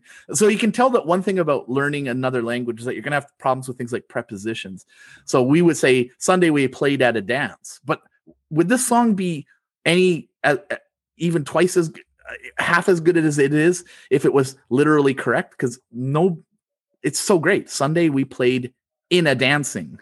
It's like how baffled we are when we talk about From Above, and at least one, maybe just one, I think it was just one of the bands that did a cover, they changed the word quarrelly to quarrelsome. And we were like, why would you do that? You had what could have been a great version, but you changed quarrelly to quarrelsome, and quarrelly is one of the royalettes of the song. Well, this is clearly a royalette when you say Sunday we played in a dancing. And if someone was to cover this song, and again, I actually didn't check and see if there were covers of the song. Weldon, maybe but I think there are. Yeah. I think some garage bands know. And actually, one thing you got to go check is make sure they don't change it. Because man, if you change it Sunday we played in a dance, then you're gonna have a problem because how are you gonna say it didn't bore us a thing, right? I don't know so we actually should find that out. That's another thing we should get Emmerich to do. Man, he's got a lot of work to do. Plus, he's sweating right now. Well, he's okay because we keep forgetting what it is we send him off to do. So he just doesn't do it, and he's like, they're not going to remember. Those guys are drinking. They're rummies. He's singing this song with different lyrics. We're like, they sent me to do some research. I couldn't find the information out. But they forgot about it because they're whatever. But so the line here the verse here seems to be about they played at a show, but the crowd wasn't interested. The public was very down, but it didn't bother them, or as they say, it didn't bore us a thing. So do you think by bore us he means bother us, or because I kind of took it as that sounds right. I didn't read it that way, but that makes sense because here's the way that I originally read it. Is that Sunday they played at the dance, but the audience was very non-receptive or unreceptive to their music. And you can get bored in that situation, but they didn't get bored because they had smoked a joint and it made them have fun regardless. Yeah, and kick must be another word, at least their own word. Maybe it's Dutch slang for a joint, but I've never heard it before. Yeah. We smoked ourselves a kick. But it sounds cool, and that's all I really meant. And it does turn the song into a little bit like, oh yeah, so this song's got a little bit of like, that menacing guitar tone, which we're getting back to that question that I put a pin in. There is a sort of menacing tone, but it's really mitigated by the fact that you've got this goofiness of the lyrics. But then at the same time, these guys are kind of like dirtbag punk rock and rollers, right? They smoke drugs. We've seen them cavorting on the beach in the video, and they look like they're all wearing like sweaters and stuff. Like, I guess it looks like it's kind of a cool day at the beach. they look like they're not worried about being mods. Let's say the Q65. They look a bit sloppy. They look a bit dingy. So these guys are kind of like, you know, bad rock and roll dudes, and they are smoking dope. And then think about it, they're riding the Serpent. Well, here's the thing is that I've pointed out before that you take a song title like The Life I Live, it could be like a really goofy song title because it's just like, well, yeah, what are you saying there? The life I live. It just means nothing. Everyone's living the life you live, really. But it does mean something because with all these songs, really, and with any rock song where you talk about the life you live or live in your life, you're generally talking about, as the Beachnuts would say, your iconoclastic life. You're generally saying, hey, I don't live that, you know, I'm saying this tongue in cheek, but I don't live that I'm going to be in the cubicle from 9 to 5. And then I've got my wife and kids and my dog. He doesn't have dogs. His dog died. He's like, I live this different this alternative lifestyle, right? So anytime in a rock song, when you're a rocker and you sing about the life you live, you're saying, hey, it's different than maybe the expected life or the approved life. And notice how much of it's about hanging out with his band, because he's thinking of the crowd I'm in with. Which is a big part of your life when you're in a band. Like it's a relationship, right? It is a relationship that really characterizes your existence. In the early verse, the first verse, he says, I'm sitting in my chair. You can imagine him sitting there looking at his bandmates going, what am I doing with these guys? Thinking of the crowd I'm in with, thinking of the music I make, going like, maybe I could be doing something like different than this. These guys aren't very good looking. Should I join another band? So then of course, then he's talking about then in that verse that about playing at a show where you just don't get also the fact that the girls are screaming for you, but then you can't they're indisposed when you want them. And then I guess we could move on to the next verse here, which so we should say that they modulate after Smoked Ourselves a Kick. True. And I think, I don't know if it's at this point before I think I'm calling it the third verse after the second time they've done the chorus. There is a harmonica break too. Okay. So yeah, they modulate, then they sing the chorus again, then they modulate again, I believe. And then there's a harmonica solo, which reminds me vaguely of the 1-2-5 of 1-2-5. And then there's a stop. And then I didn't get the guitar out to like check some of the stuff, but then I think they modulate back. And then, but there seems to be another modulation, and then they go into the I Had a Girl verse if you want to go through that verse, or if you want to say stuff about that in between stuff, that's fine too. No, I just thought we should acknowledge it, that it's cool rock garage stuff that otherwise people will say we missed it. Right. And then, no, we know that there's a cool harmonic break at 157 of the song, but then he moves in because we're talking about the lyrics here, but we're talking about philosophies of life here. So we gotta bang on about that. He says, I had a girl and I loved her. She knows I still do. And here's another royalette, but she married with a Richmond. She married with a Richmond, but the things she wants, he can't do. So that's a great verse there. I actually even looked up like the idea, like what it's called when someone does that has that whistling S, and it's called sigmatism. Oh, so he's and they say it's really it can be the real evidence that someone has is if they're ever speaking into a microphone, and you can hear Will Beeler clearly has this tendency at several points in any song you listen to these guys, the S will be whistled and it comes off really obvious there. I noticed there's some sibilance to this song. I didn't notice it in every time I listened, but this time when we were listening on YouTube, for sure, I was like, oh man, there's some sibilance here.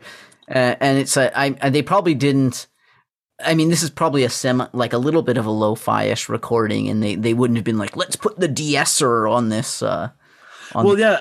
And also he's got something that I don't know. I should look up linguistically what it is when you've got a little bit of it's almost like another kind of lisp where he didn't say the two R's in married. He says married. It sounds like he says married. Yeah, it sounds like married to me, which reminds me of that like famous scene in Princess Bride where the priest is like, marriage. Yeah. So there's a lot of what's the pleasure of Will Beeler's vocals is that he's got a unique sense of enunciating, and that just makes it really fun to listen to him say. Richmond. He's just a royalette machine. He's got like a crank on the side of him, and you turn it, and royalettes just like spit out of Will Beeler. Sort of like Bill Dalton of the Chantels, who isn't necessarily doing it through any kind of potential speech impediments, but he's doing it through just swaggering every line in a certain way. What if they could do a duet? That would be amazing, obviously. Not enough duets in garage rock in the 60s. That's probably because none of these bands were famous, so there was never any idea. Yeah, they didn't go, what if we could get together and do a song? They'd be like, well, no one would care because no one really listens to us.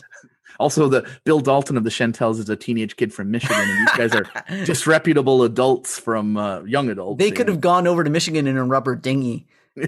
Oh yeah, because that's the story we were talking about, and you'll have to go back and listen to our From Above episode to get that story.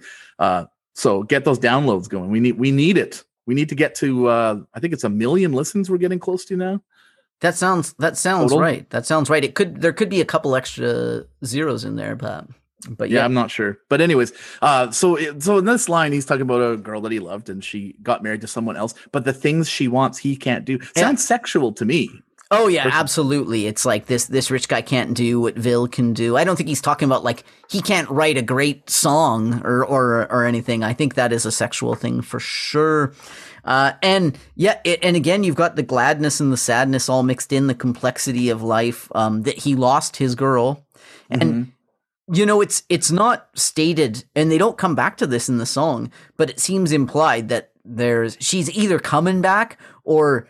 Even though she's like living with him or whatever, she comes back for like the booty calls, right? So there's still, he seems to know that there's still something there. But a woman that marries a rich man for his money, even though he can't perform the way she would want. She's presumably young and virile. Oh yeah, they're married. I kind of forgot about that element of it. It does make me think of it's another inverse of the guy, the song we just listened to. It's My Life, where now we've got a woman doing that kind of thing. That now guy she can support him probably because she's got all the money from the Reese man. The Reese man. Yeah. Jonathan Richman. She married with a rich man. Yeah, she's like, wait, I thought you were a rich man. Like, no, I'm actually Jonathan Richman. But we know that Jonathan Richman's a virile guy, that he could do what she wants because, we revere Jonathan Richman, so we do not want to make any aspersions. But let's get, that line is kind of like there, but I think we need to get to the last verse because we really like this last verse. Yeah. Once we were on Jope's wedding. So Jope is the actual lead guitar player, Jope Roloffs. He's the guy playing lead guitar. And so again, it reinforces this song. The characters in this song are Will Bealers thinking about his actual band because he makes an actual reference to Jope. Unless he's talking about another Jope, it is apparently a fairly common name in Holland. But I would like to think that this is actually just a documentary kind of song, which is rare for the 60s. We've already kind of mentioned. It's got to be, because even if there were a lot of Jopes, if you had a guy named Jope in your band, I don't think you would mention a different Jope in a song. That would be weird. That's like me on the podcast talking about Weldon and it's some other Weldon. Well, I mean, what you could do in a song is like, once we were on Jope's wedding, no relation. You just have to have like someone come in and like explain like in a kind of footnote, but in a singing footnote, that the Jope that's being mentioned isn't the one that's in the band. So you would just have to have someone sing in the band, but another Jope. So clearly it's interesting too, because the verse we just kind of passed over quickly, but we have to, because we got 2 other songs after this, is this is another marriage thing, right? So yeah, that kind of left him. Vil Bealers can really write some lyrics, let me tell you. He knows how to be consistent here. So once we were on Jope's wedding, we smoked and drank all night. At 12, and he says it kind of like dwank. We smoked and dwank all night. And then the way he says, a couple hi-hat closes after that, it's like a yeah, that's cool. And then he says at 12 we were thrown out, but the way he sings it as at 12 we were thrown out. It's actually impossible to know what he's actually singing because it's partly garage rock enunciation plus the fact that he's not singing in his native language. So it makes for a very interesting at 12 we wow thrown out. Was we were on Jope's wedding, we smoked and drank all night. At 12 we were told out, 'cause the house was changed to the crowd. Because the house was changed to a crowd. It's hard to know exactly what he's trying to get. It almost seems like he's attempting a surrealist image here. Like they were sitting around at a wedding, so they must have been in some sort of house, some sort of building. But they got thrown out at 12, which I would assume is midnight, not 12 p.m. because people don't get married in the morning. Although there's a song, I'm getting married in the morning. So some people do get married in the morning. Probably I don't know. because they had heard this song and they were like, So, but you can't get married too late because you'll get thrown out and the house will change to a crowd. So it just sounds like what he's trying to say is the house then ended up getting overrun with other people. I said, but I still think he's trying to say that the house has changed. It stopped being a house and it became a crowd of people. Like that's what it seems like to me, that there's an attempt at a surrealist Benjamin Paret style, like something became something else, like the dream logic of surrealism. That's maybe, again, I'm probably looking too hard at it, but what else do we do on this podcast but look too hard and find really insane possible interpretations? And I suspect that he is going for it. That's just my view. He's trying for something, but the house was changing the crowd. At any rate, they got basically booted from their own wedding. Like, there's nothing more humiliating than getting booted out of your own wedding. Yeah, it's Jope's wedding. He got thrown out. Yeah, hey, and not only that, I'm Jope. I'm in Q65. We're not popular. Even if it wasn't his wedding. Like, you can't just throw me out. So again, it's back to this is your life of sadness. They smoked too many kicks, and then this is what happened. Well, you can see why they would have been thrown out of their own wedding, because they probably were being, reprobates and smoking kicks, and we've already found out that they've got some questionable behaviors.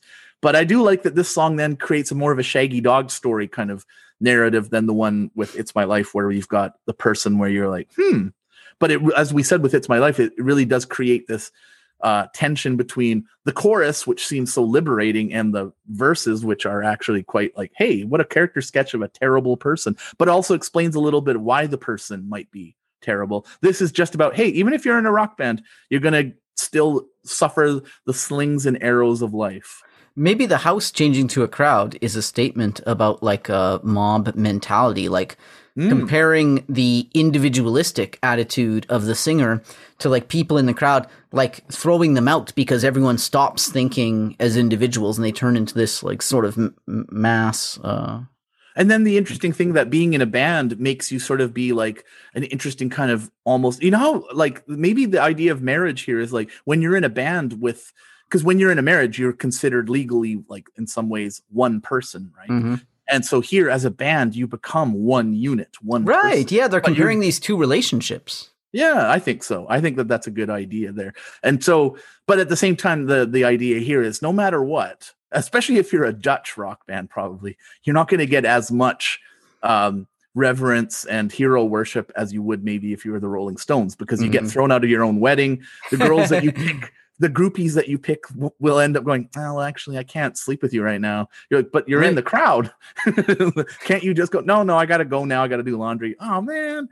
So I love that that's what this song is telling you, is like, hey, you're still going to have fun, but it's going to be like it's basically one of those songs like, hey, rock and roll isn't what you think it is, man. That's part of what the lyrics seem to be about. And again, the sadness, gladness, because we have the gladness of the wedding, we have the gladness of the smoking and drinking all night, but then we have the sadness of getting thrown out. But of course, getting thrown out is also a great joy as well. Because you get to tell the story. Exactly, yeah. Like if you ever get kicked out of an Edmonton Oilers game and thrown into a paddy wagon, which may or may not have happened to this is my life of sadness. This is my life of gladness.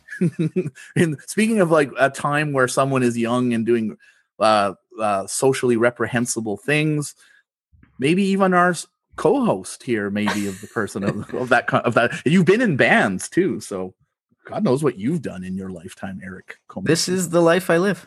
But then you know stuff about me too, which I better not. You're getting me to tell some. You know stuff about me too.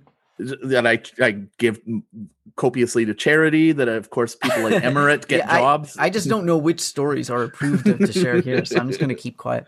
Yeah, that's a good idea. Now, the only other thing, because we've done I think a very interesting textbookian reading of the lyrics, but the other thing I want to point out is that by 1970, the Q65 were pretty much done, and they went from early in this career. So this song, which was a hit in its place of origin, and even still kind of is on Dutch radio sometimes, but by 1970 the band was pretty much done. And it was pointed out that this was like their first hit, I think, and they had their last hit in 1970 with Sexy Legs. with the song. That's not a good title for a Q65 song. Sorry, guys. I think it's clear that the band went through the typical band evolution, which is your early songs, like The Life I Live, are the songs about how people shouldn't tell them what to do. Like, especially, and I think this is like young people usually, and bands usually still live with their parents when they start out, especially at this time. So your early songs are like, you're pushing too hard, pushing on me, and stuff like that. And then once you get successful, your next round of songs, your next album after success are about how much money you have and how many women you're sleeping with. And then you get your like sexy legs, right? Yeah. But- Or you have songs like Taxman where you're like, hey, they're taking too much of my money away from me. I want to keep it. And then I'm the making next stage, which Q65 didn't make it to, like if they had reached like the next level of rock bandness, the next round of songs would have been about how the media is lying about them, how the record company are deceitful, the people around them are superficial. And then that's the last stage for most bands. And if you really get to go a long time, like someone like Bob Dylan, then you do those old age songs, you know, where, which are mostly just about like dying soon. But every once in a while you do one about how many women used to sleep with. You're like, well, you know, let me remind all you guys. Yeah. I think sadly a lot of the Q65 are no longer with us. I'm not sure about Bill. And there is a performance of them in, I think, the early 90s doing this, kind of a dad rock version of it. And the guy that's singing is like a really slim dude. And I'm like, is that this one here? Listeners wouldn't know what I'm talking about because I'm still sharing my screen here, and I've got. I'm actually looking at lyrics of songs, so I don't see what. Oh yeah, sorry. Sometimes I forget that you're not necessarily just looking at my still screen for the entire time we're talking. But yeah, like the guy that's on that video, I'm like, is that Vil? That's not Vil. No, I looked this up because I watched this a while back when we did From Above. This is a different singer that they had joined them. Vil Beeler left singing with them like quite early, so he was out of the picture and was gone. And as we know, or they probably know too, Vil Beeler was a huge part of their band sound and everything. So that video is cool. It's still good, and Jope is awesome in it. But you know, you got to have Vil. Well, I mean, you're gonna have a guy singing. She married with a policeman. And if you don't sing it that way, well, I mean, that's why we got to go and check out any covers of The Life I Live and see how much people avoid what makes this song great, other than, the musical factors and stuff is the Will Beeler's way of singing, which we're a big fans of, finding people out there who say things in interesting ways. So Will Beeler, one of the saints of the podcast, whether he's with us or not, he's with us in spirit at all times. I think it's time to now move on to the next two songs, which I think we will probably spend a little less time doing this kind of in-depth analysis, just in case people are getting a little bit exhausted. Because even in a literature class, I don't study for poems. That's too much. That's too much explaining how the world works. People get exhausted. Kids and adults will go mental. So I think we're just going to listen to how these songs rock. We'll still talk about the lyrics, but we're just going to talk about how they're cool songs. So the next song is from 66, but we'll still be paying attention to the philosophy of life espoused by it. This is Livin' by the Henchmen.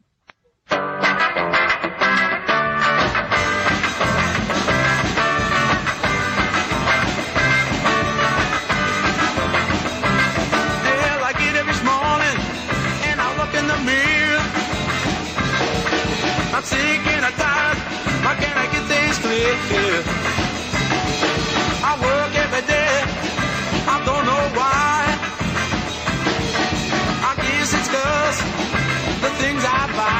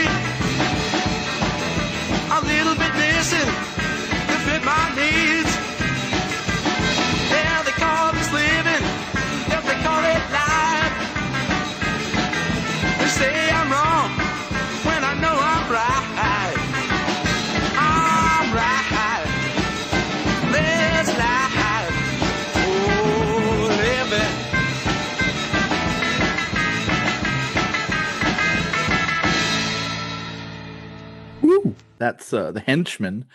HENCHMEN. You'll find some stuff out there telling you this band is called Henchman, which is not correct.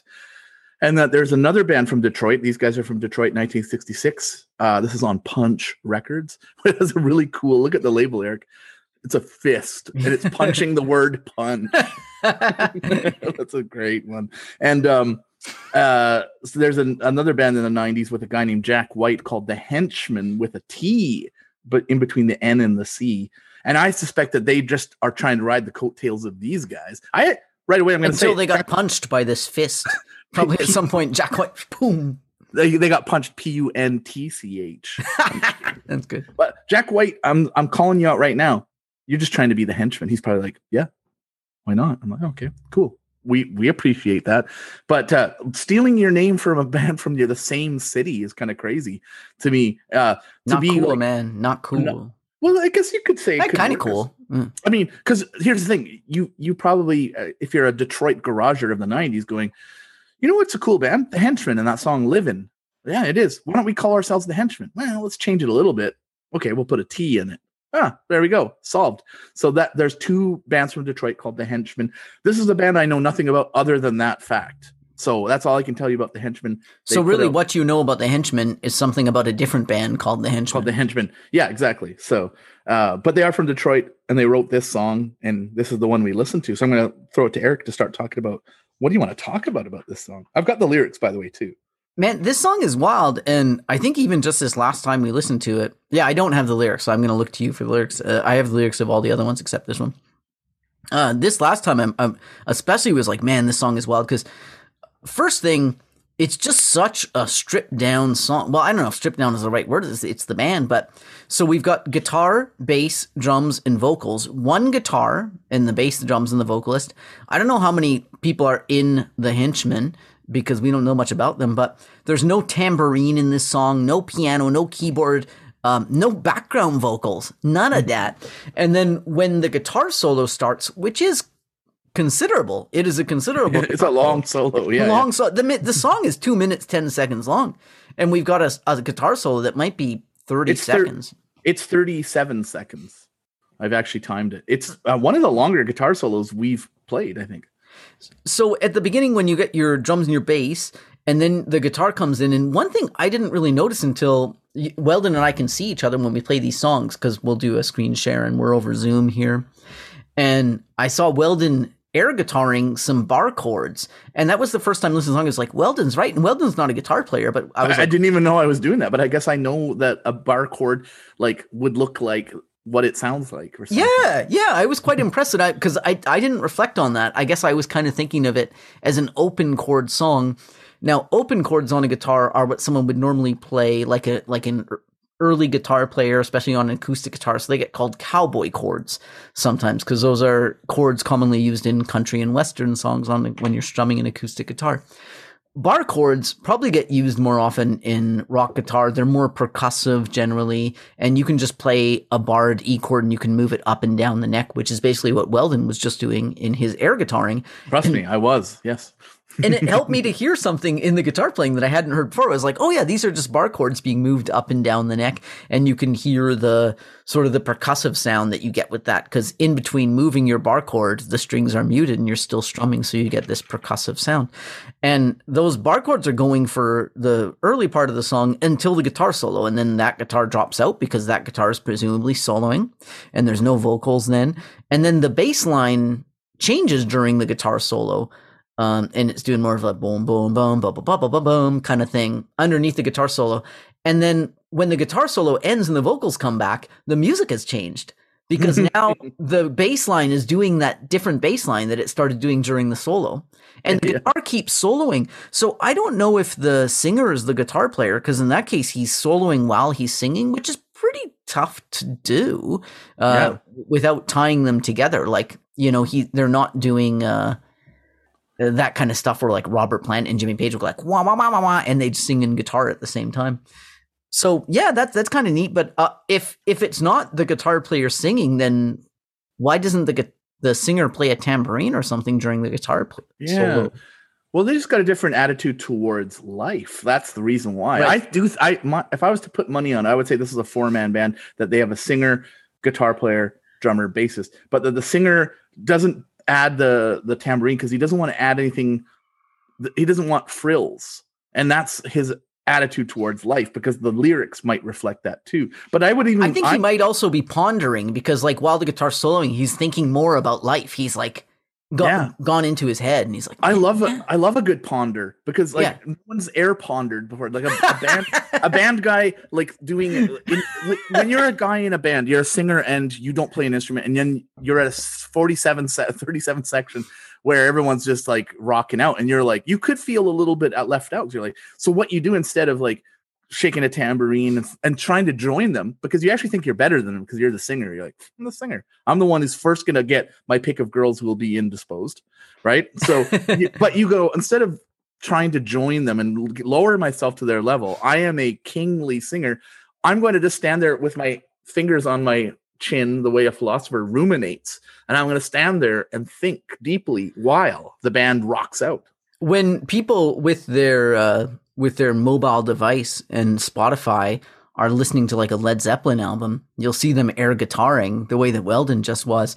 But when you see them listening to in the past Garage Rock podcast, they'll be air pondering. That's when you know a Pastronaut is listening to In the Past. A good example is, do you remember The Simpsons, where Homer has to think, so he wants Lisa to not ever stop in the middle of a hoedown when she's playing in a and he starts doing a little jig, but he's doing the thoughtful thing.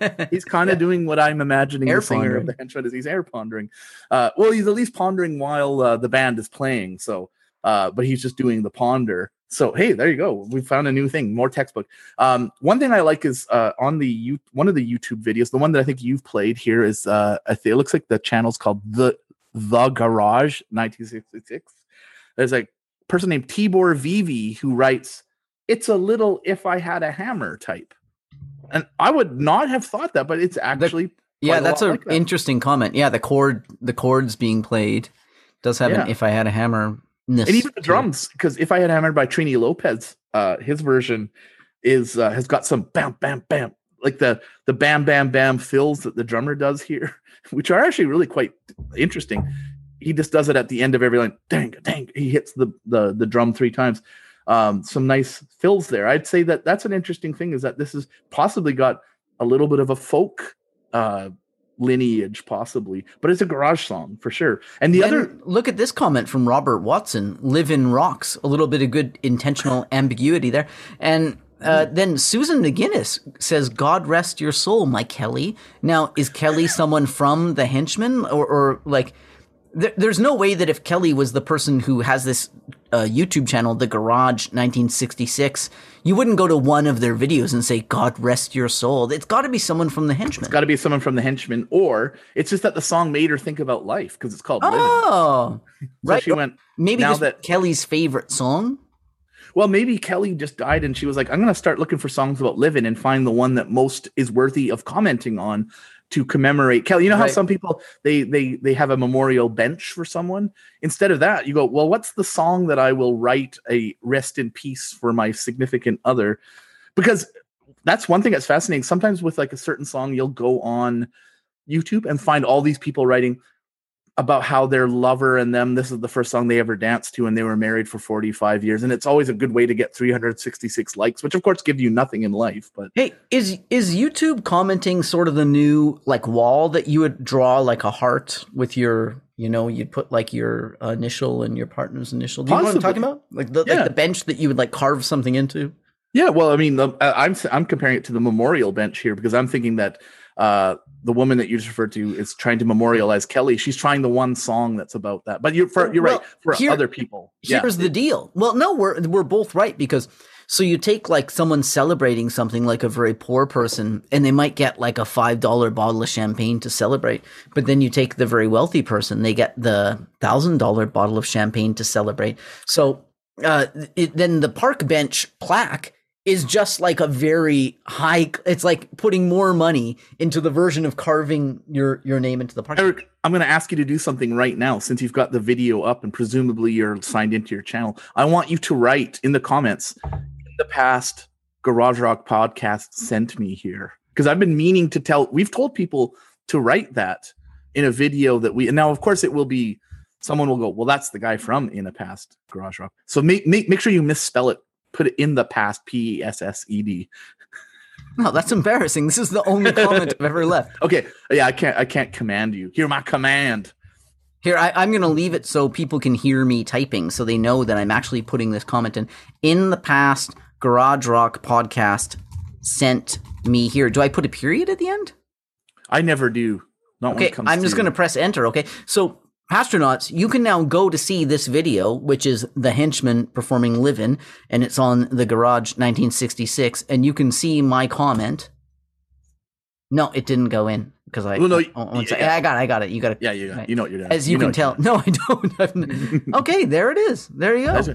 There, so it's there, and I like that it's put up there before we've even published the podcast. So if someone goes looking for our podcast now, I don't know what they're talking about, because these guys seemingly have not actually talked about this song. But hey, we do send you to these songs, so we want you to do more of this. We want you to graffiti these channels, just mentioning us instead of like your relationship to the song. We would appreciate that. I assume it will get us to the 1 million listens that we're trying to get to. We're pretty close. I think we're at 999, 984, 999, 98. Emmerich, looked it up. Oh, he looked it up. It's 999,984,000. I don't know what the number is. He sent me something. It's a high number. We it takes us a little while to even like figure out. But in case you think we're joking that we're just inflating our listens, I'm dead serious here. We're talking about 1 million listens here in the year and a half that we've been. This is our life of gladness. Mm-hmm. And of course, we have our life of sadness too, but that's off pod. So this song, I was going to point out one other thing that I surmise. That solo that goes on for 37 seconds is actually meant to explain something about life. Life at times just feels like it goes on, like this solo. Right. And so when it's a solo that when it happens, you're like, is it going to stop now? No, it keeps going. Oh, it's going to keep going another few bars. Yep, it's going to keep going. And then it finally ends. You're like, it feels like it should have ended 20 seconds ago. I'm not saying it's a bad solo. I'm just saying it's a solo that has an interesting kind of extended feel to it. And there's a scream in there too. There's a good garage rock scream as well. Yeah, there's a wah.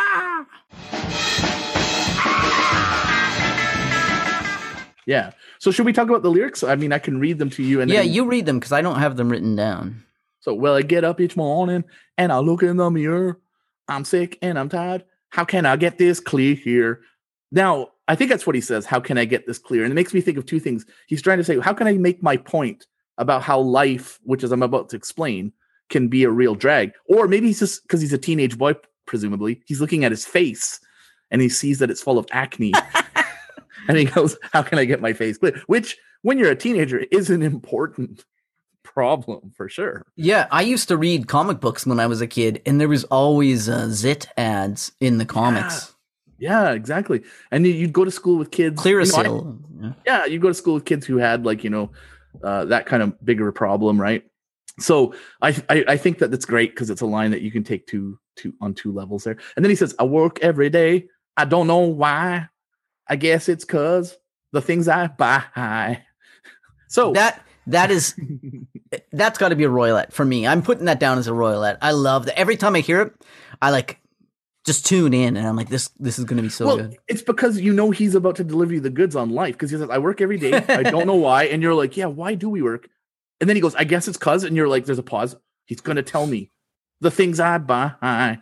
So you're like, oh, it's because he has a consumer lifestyle. He's out there buying stuff and he's got to continue buying stuff. And then I like how he doesn't say, so I'm going to change my ways or something, or no more of that. I'm going to go move into the woods. He's just like, well, that's living, I guess. Yeah, that's exactly it. So he's just pointing out, hey, like you could say it's a kind of criticism of capitalism, but it's just at least pointing it out. I mean, that's not exactly but it's not exactly why you work, but hey, it's one of the reasons for some people. They fill the void in their life with the things they buy, which then maybe for them, the reason why they work. This has got to be a guy with a day job too, right? Because I don't think this is like Jack White. Once he's got his White Stripes fame, he wouldn't be like, I work every day. I don't know why. Because all his listeners would be like, hey, asshole, your job is pretty cool. I know you have to do some things you don't like, but I get the sense that the henchmen maybe actually have to work like at a grocery store or something. Good point. Just like, because most of the shows I've ever seen in my life are local bands. I've gone to see lots of and whenever I see a local band playing, I go, hey, there's that guy that works at that coffee shop that I go to sometimes.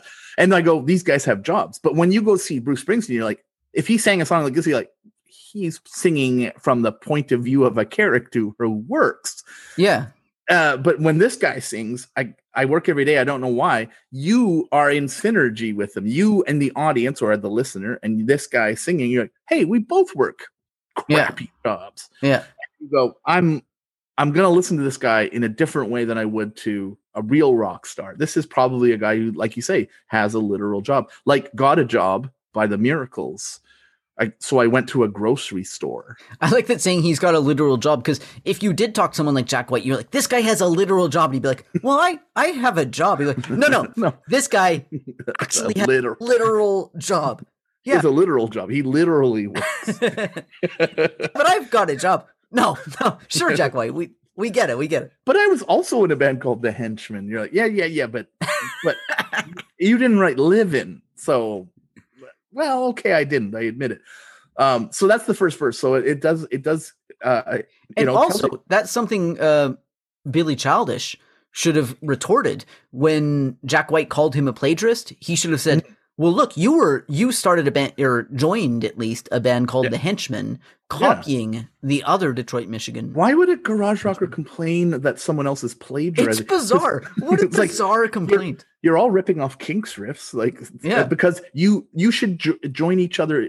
Like, that should be a cause for you getting both together and starting your own band where you just recycle the same riffs. Yeah. Right? Like, that's a suspicious thing on Jack White's part. There is like plagiarism. Like, if you're a garage rocker and you think that art is about like everything being like a completely original thought, it's like, man, you're in the wrong line of work.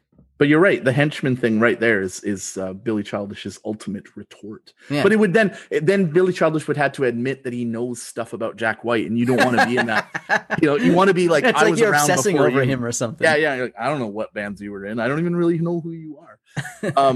So then so let's talk about the second verse then, because there's not really any chorus to this song. It's just verses with the chorus is like going, living. Yeah, exactly. Because then he says the second verse, take everybody, they just don't care. At least I think that's what he sings. Because there's no, this is one of the ones where I had to actually listen to the song and write down what I think, whereas the other ones were out there, but I just corrected for what I think is actually correct, or what was the Roger Atkins telling us is correct.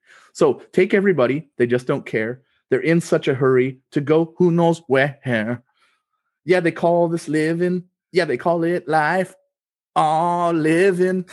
Yeah, life. He doesn't actually say anything about life. He lets you fill it in. They call this living. They call this life. Oh, living. Yeah, ...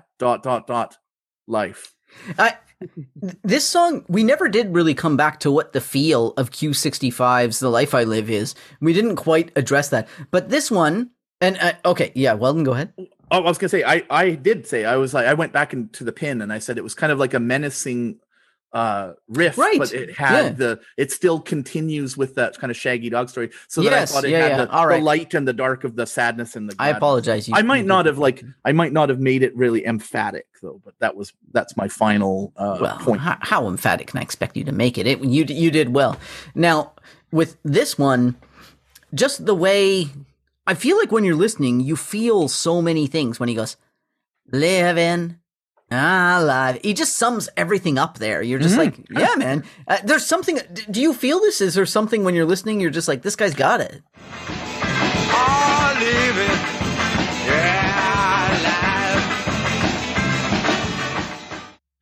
I would say that it's a tautology, and yet it's a tautology. So he's saying, what is, so he's answering the question, what is living? He goes, living is life. It's not doing like this. Right. Which gets back to the Q65 title, where I said, like, well, this is a ridiculous title, The Life I Live. It's contained within itself, subject contained in predicate or whatever. And here you've got it again, like you said, a tautology, but one where you can't really sum up this bit of wisdom without it. But it's exactly like it does seem to, for people like us who are just working men, right? Working men. very successful working men. But what's living like? Oh, living, yeah, life. Yeah. That's it. Sometimes I mean, you get a lot of downloads, but you still got to work hard for it just because your downloads are crossing some absurd number. It's like, probably like, the most popular comparative analysis garage rock podcast out there. Yeah, you might be getting up into the top 100 music commentary podcasts in New Zealand, but you're still just a regular Joe, really.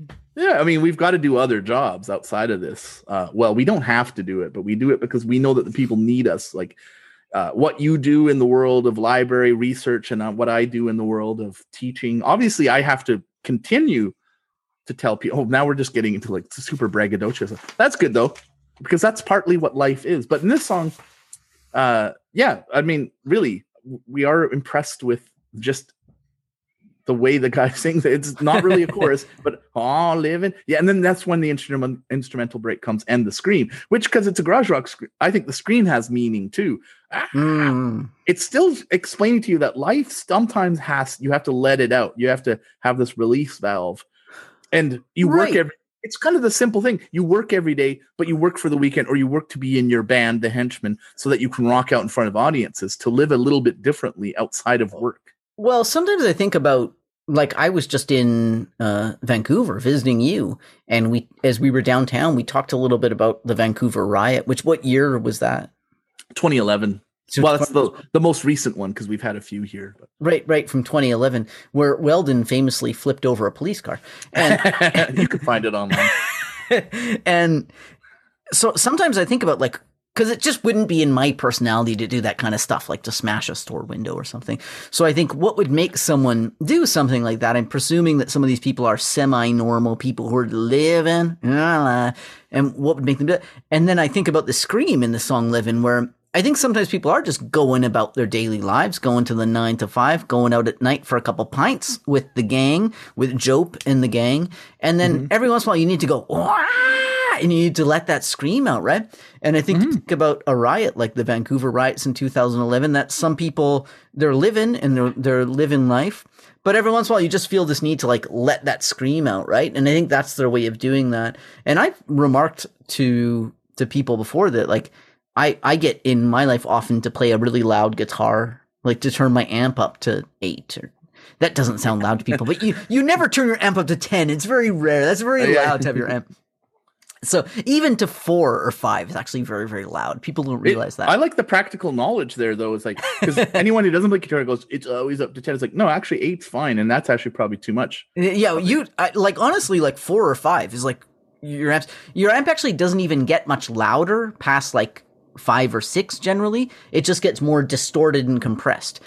People don't know that, but you really max out the actual volume that can come out of your amp fairly early on the volume knob, and on your sort of different kind of things that are happening with the overtones and stuff once you get past that. So here, this is a thing that was, now I just realized, like, yeah, I've never heard anyone mention that, but people don't know that. This is textbook. Yeah.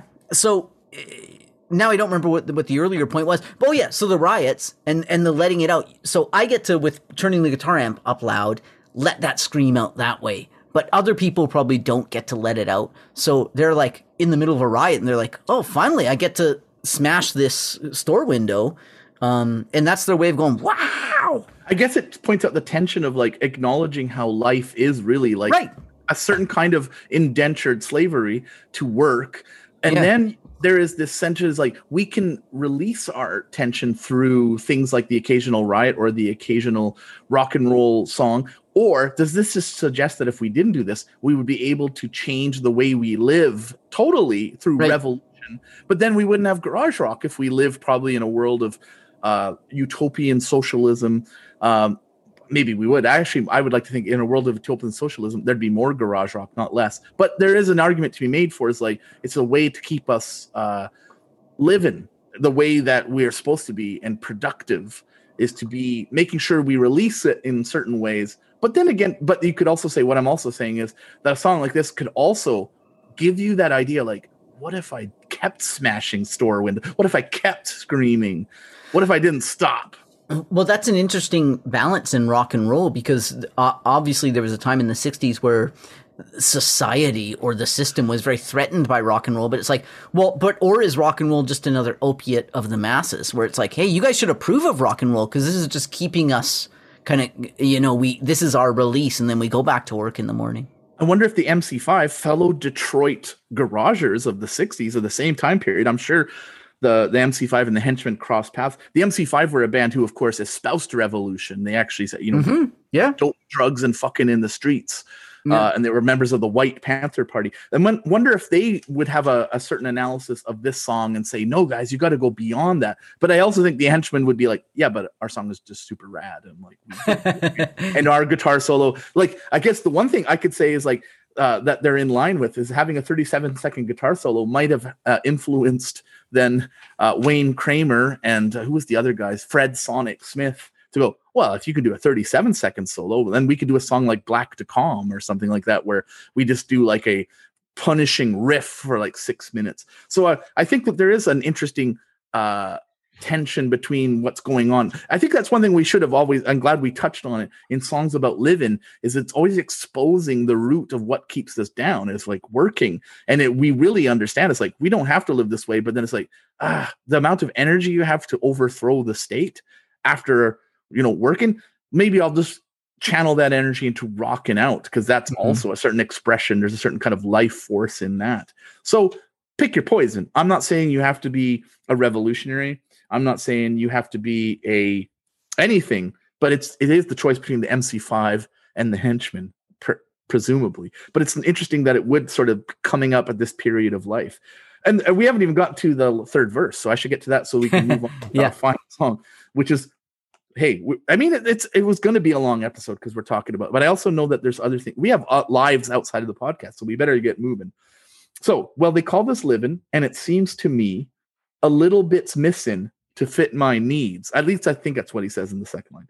Well, they call this living, and they call it life. They say I'm wrong when I know I'm right. And then, of course, he finishes, I'm right. So ends on an assertion of, I'm right. This is what life is. He's just saying life is just this thing where you work. Okay, but then ask me this, where they said they call this living, they call this life, and they say he's wrong. But what's he right about in that it's not living? Because he just said he's just going on, like he didn't propose an alternative. Do you see what I'm getting at? You're right. I think the person that's written the lyrics to this song has deliberately kept themselves sort of from making any solution. Right. Proposing is right. They're just saying this is live, because they've even said, living, yeah, life. That's essentially the course. And then here they say I'm wrong when I know I'm right. But you're right. Like, what are you right about? Well, life is just living to work and to buy things and to have this rat race mentality that he talks about in the second verse. Right. So he's not offering a solution. He's just identifying the situation. Yeah. He's maybe just doing the first part of what you need in a revolutionary situation. Right. Is to wake up the masses. Then the MC5 come in. Yeah. And then they, even if they don't propose it in their lyrics, they throw out pamphlets to you, possibly, or in between. And the MC5 isn't even that crazy. Like many years after this, right? Like No, they're around at this time. Yeah. That is really a crazy thing about it. Yeah, that's why I think the Henchmen and the MC5 would have to know each other. If they're from Detroit in 1966, they've got to be aware of each other. This is the kind of thing I want to know. I want to know more about the Henchmen, quite frankly. But hey, and when I mean the Henchmen, and not your henchman, Jack White. Yeah. Sorry, we know you're listening. He's like, you bastards. So really, these guys kind of leave it for us to decide, I think, is what they're kind of doing. And they are basically just telling us that life is work. Life is work. Life is purchasing things. You're in a hurry to go who knows where. But he doesn't actually make any real critique. He just points it out. He's just basically saying to you, what are you going to do about it? Do you like it? Are you going to accept it? Are you going to do anything about it? But he doesn't even ask that question. We just it's like an implicit question. He's being a bit Sphinx-like, the guy here. Then he's like, now here's some pentatonic solos, some double stops. Does that for about 37 seconds. That's why I think the song makes points about life that are actually within the music, where the solo tells you sometimes life feels like it just keeps going. Sometimes you think it's like, it's that stage of your life where you're like, man, everything just seems when you're younger and you feel like life just takes forever. Like And then when you get older and you feel like life is happening too fast, right? I think the solo gives you that feeling. You're right. The solo is like that montage scene in a film where like a bunch of stuff, they just show you a few things happening and then you sort of advance forward. Yeah. So it's a subtle message that they're sending us, but it's also very hard to decode, even though the lyrics are very simple compared to the ones we've done before. So I think it's now time to finish off our consideration of life as espoused by garage rock philosophers and move on to the next song. Yeah. Which, so the only thing I want to add, and sorry, this is going to be really short, but you and I talked a little bit about how this song has a B-side called Please Tell Me, which almost was the A-side or was intended to be the A-side. And I just wanted to put a question out there, which is like, so, and you and I both said, well, Please Tell Me is not as good as Livin'. So like Livin' is the better song. In hindsight, it's completely clear. So you're a band who's made Livin' and you've made Please Tell Me, and you're like, well, Please Tell Me is clearly the better song. That should be the A-side. That's a better. So how could a band avoid this is the question. How do you know when the thing that you think is the best thing isn't actually the best thing? And the thing that you like, why do they think that other thing is the better thing? And I think that maybe it's often that it's the little bit more refined thing. Like as musicians, they think that reflects their musicianship better. So how does a band avoid that? Like not be like, well, this is the thing that makes us sound the best. That doesn't mean it's. Well, we can discuss that when we talk about the next song, because it's My Iconoclastic Life, which the band had seen another good example. Yeah, is that they thought that the Beachnuts themselves thought that the A-side should be what became the B-side, Nature's Company. But hey, anyone out there that listens to us should listen to both songs and go, which one do you think should be the A-side? And it's pretty clear the one we're about to play is going to be the one you're going to choose. It's My Iconoclastic Life by the Beachnuts from 1966.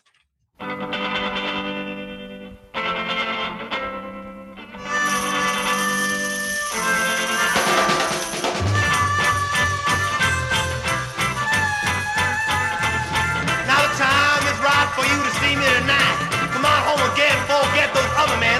It's not our moan, cause I'm so alone without you.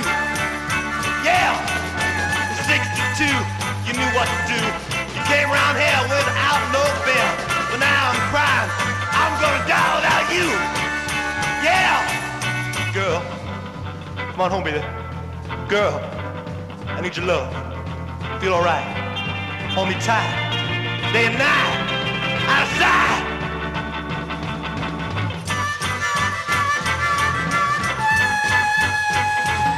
All my life is near. I just take pills. I sit for hours and watch the flowers. I'm so alone. I scream and moan without you. Yeah! I'll sit in the park and look at the dark. I spend my days watching the haze. I can't stand still. My life is nil without you, girl. Yeah! Girl. I'm going crazy without you. Girl, you drive me mad. Understand? Hold my hand. I'm your man. I'm your man. Ow! Girl, don't leave me now. Girl, I need your love. Come on home, baby. I want your love. Don't leave me, girl. I need your love now. Don't go, baby.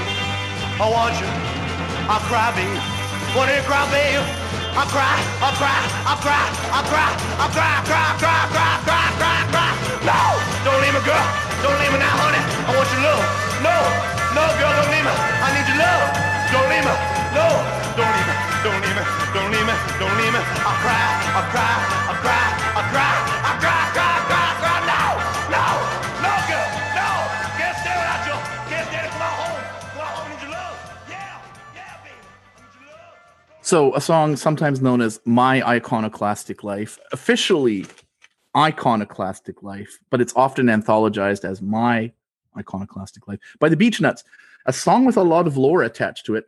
I don't have any notes on the band or who they are, but it is out there. They have a Wikipedia page and they reunited in the 2000s. There was a period before they reemerged where there was a legend that this was written by Lou Reed because they were on the same label as Lou Reed before he was in the Velvet Underground. And this song is insane. And Lou Reed was writing songs like Do the Ostrich by the Primitives. So that had something to do with it. All I can tell you is that this is a crazy song. It's on a lot of garage rock compilations. And we're going to talk about what it says about life, because it's called My Iconoclastic Life. So I'm going to throw it to Eric, and he might talk a little bit about the band and anything he wants. Here it comes. Yeah, I was going to talk about the band, and then I just, to be straight up, I forgot to write down stuff about the band. I had read some stuff about them. But the song itself has this tremolo guitar sound, which is really cool. So obviously their amps probably have tremolo on them, and the tremolo again is the choppy sort of sound, that kind of thing, where like the volume is basically like cutting out at a rate that you can set on the amp. So you could say it would be a knob that said speed, and that's the speed of the tremolo. So if you turn the speed of the tremolo down very low, your sound is going to be chopping out very, very slowly. But if you turn the speed of your tremolo up very high, then your sound is going to be very, very choppy. And then you're going to get to that Bo Diddley kind of sound, although Bo Diddley's guitar tone is a little bit more complicated than that. But in 60s music, you're going to hear that tremolo guitar sound quite frequently, just like here. Here you've got more bar chords. I was just talking about bar chords in the last song, and you've got more of them here. And you've got a 12-string guitar here adding a little bit of jangle, which is easy to overlook because the feel of the song, you just wouldn't associate this with a jangly 12-string, but it is in there. But man, we've got, I mean, the thunder is stolen by this vocal. I would call this a Mick Jaggery vocal. Weldon, would you call this Mick Jaggery, or where would you see the roots of this vocal? I don't know, because one thing that's going on, besides, you're right, there is Mick Jaggery vocals, except that the fact is the guy's voice itself doesn't sound anything. He's got this gravelly. No, that's the thing. But I'm trying to figure out what the roots are of this. Well, it's interesting because then what I notice about it is what we call extemporization, right? Yeah, there's lots in it. When a singer is just sort of like going wild and adding what seem to be extemporized. Don't cry. Yeah, don't cry. And one thing is when you I'll look cry. I'll cry. That what makes this song immortal. And when you look at comment sections, is people are like, "Wow, this singer is really going crazy." Like it's a great, insane vocal performance, and it's a guy going, "Girl, come on home, baby. Girl, I need your love. Feel all right. Hold me tight." So that seems to me to come from some other style of music, which I think must be, I'm thinking of guys like Solomon Burt, possibly. Although I don't think that's a good example. Or even think of like Otis Redding doing Try a Little Tenderness, where there's a little bit of accelerando like this. I wonder if, I don't know what it was like being in a studio in the 1960s, but imagine you're in a studio with your band and everyone's kind of like, amps are loud, right? And drums are loud. A human voice is not as loud as those things. Now, you're recording in the studio. Imagine if you can't hear your vocal back as loud as you'd like to, but maybe you would. These guys are in a professional studio. Maybe they've got headphones on and the vocal is up loud enough. But I'm wondering if there were situations in the 60s where you'd be doing a song like this and they'd play it back for you and you're like, oh, wow, I sound like a crazy person. Yeah. Well, that's what makes this song so great, because lyrically it's quite Moon, June, Spoon. So like, I'll talk about the lyrics, but now the time is right. It's rhymey. Tonight, come on home again. Forget those other men. This night I moan because I'm so alone without you. And the great line, it's 62. You knew what to do. It's really you came round here without no fear, but now I'm crying.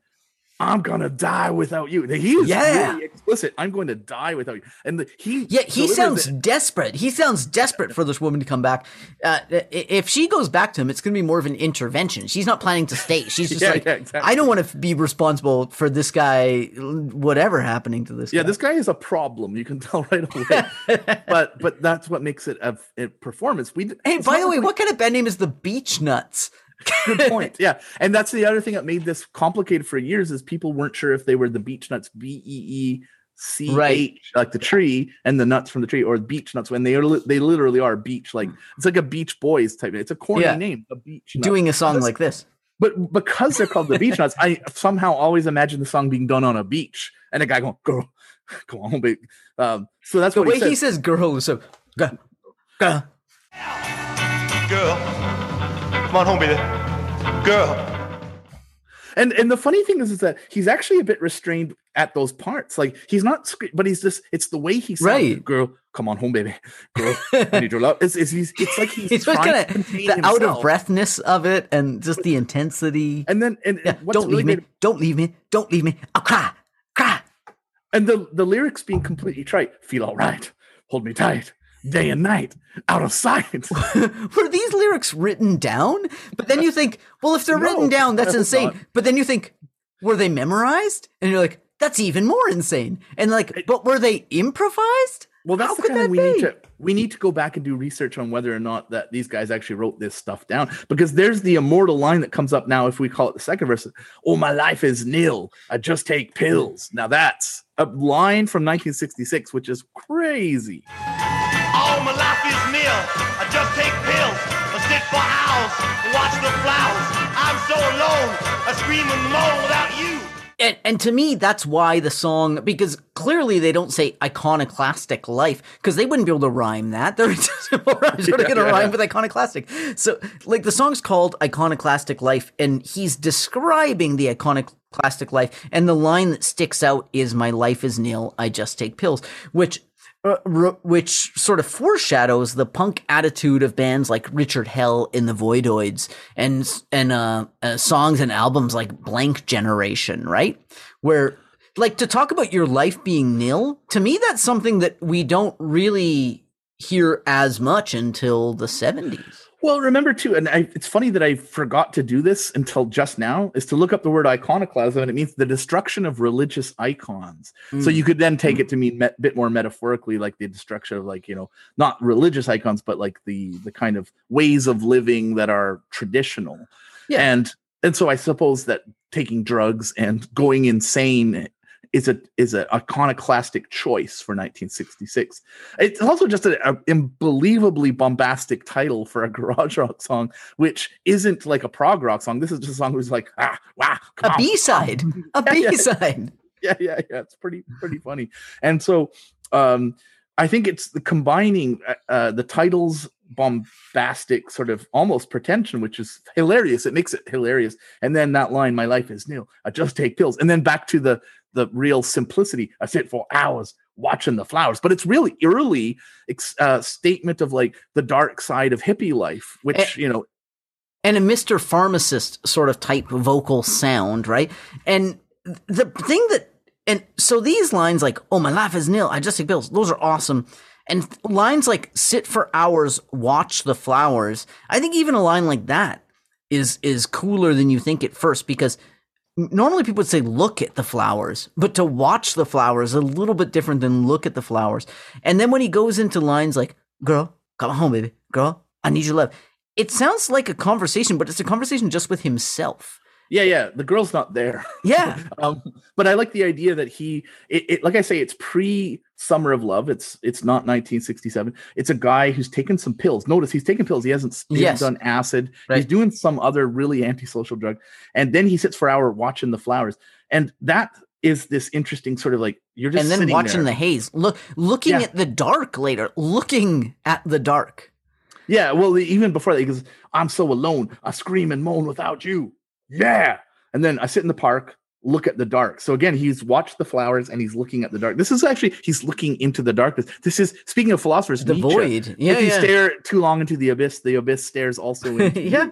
That's what this is it's clearly a nihilistic, or at least it puts forward, it suggests a nihilistic. Well, he uses the word nil, which yeah, exactly. My life is nil. I just take pills. And then he says, I sit in the park, look at the dark. I spend my days watching the haze. So it's getting darker because he was looking at nature. He was watching the flowers, but we get the sense there that he's just sitting there watching a flower maybe move ever so slightly in the breeze, which in the 1967 Summer of Love, you might be like, that's a positive thing. But then it's like, no, he stayed in the park. Yeah, he's there. Like, yeah. Even now when the sun's gone down, everyone else has left the park to go do other things. He's still there. And now he's looking at the dark where the flower was. And now he's spending, then the day comes up again. His life really is nil. He's been in that park for like 10 hours. And then watching the haze makes you think like it's this air pollution. It's this city. It's like this grunt. He sees the reality by being in this altered state. It doesn't change the fact that life is dark and depressing and full of pollution and disgusting urban awfulness. And this is like a real riposte in before 1967 of the hippie life. In a way, my life is nil. Here's one song where a singer goes, I'm going crazy without you drive me mad. Where I'm like, yeah, Girl, really, he's going crazy without you. You're driving him mad. She might point out, it's like, I don't think it's me. I think it's that he's done pills and stayed in the park all I night. actually just said hi to you and talked to you for about 5 minutes in a bar. But really, it's all about that. Girl, I'm going crazy without you. Drive me mad. Understand? Hold my hand. I'm your man. And then I had to use a uppercase for the second "I'm your man" because he goes, "I'm your man. I'm your man." Man. Yeah. Ow! Understand? Hold my hand. I'm your man. I'm your man. And then the scream, and then he keeps going. And I didn't even bother writing down the last part because it's so much. I did too. Don't leave me now. I need to know. Repeat, extemporize. Yeah, or he just- extemporize. I should have. I don't. Yeah, that's what I should have written. At that point, it's just like that's what makes the song great. That's what makes it an iconoclastic song. Is the guy's taking the idea of the Otis Redding style extemporization, but he's brought it into a different realm here, which is like you're actually worried about this guy. Go, Yeah. Don't leave me. Don't leave me. Don't leave me. I'll cry. I'll cry. I'll cry. I'll cry. And again, like I say, people, that's what they respond to in this song. They're hearing back their darkest moments to them. But it's still funny though. How is it possible that you could talk to the band about the song and they would say, "Yeah, well, we preferred the A side, which was like, what? Why aren't you guys talking about this?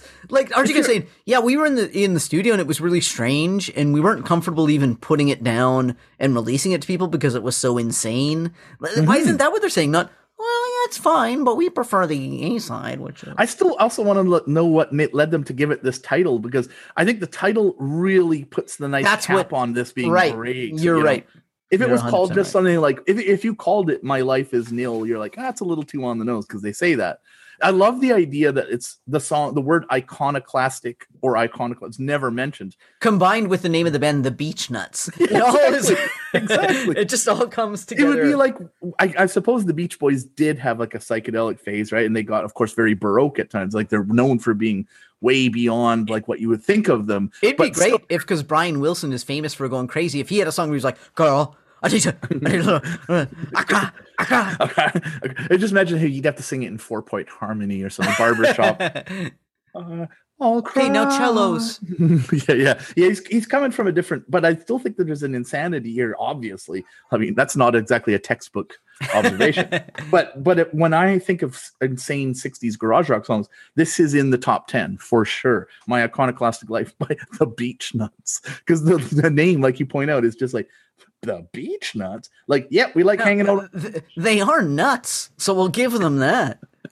And it makes me happy to think that these guys would be like wearing striped shirts on the beach, but still taking drugs and thinking about love, because you're a young man and you're like, just the kind of like thoughts you would have about love and lust and relationships would be completely incoherent. And it's absolutely delivered in pure incoherent fashion here.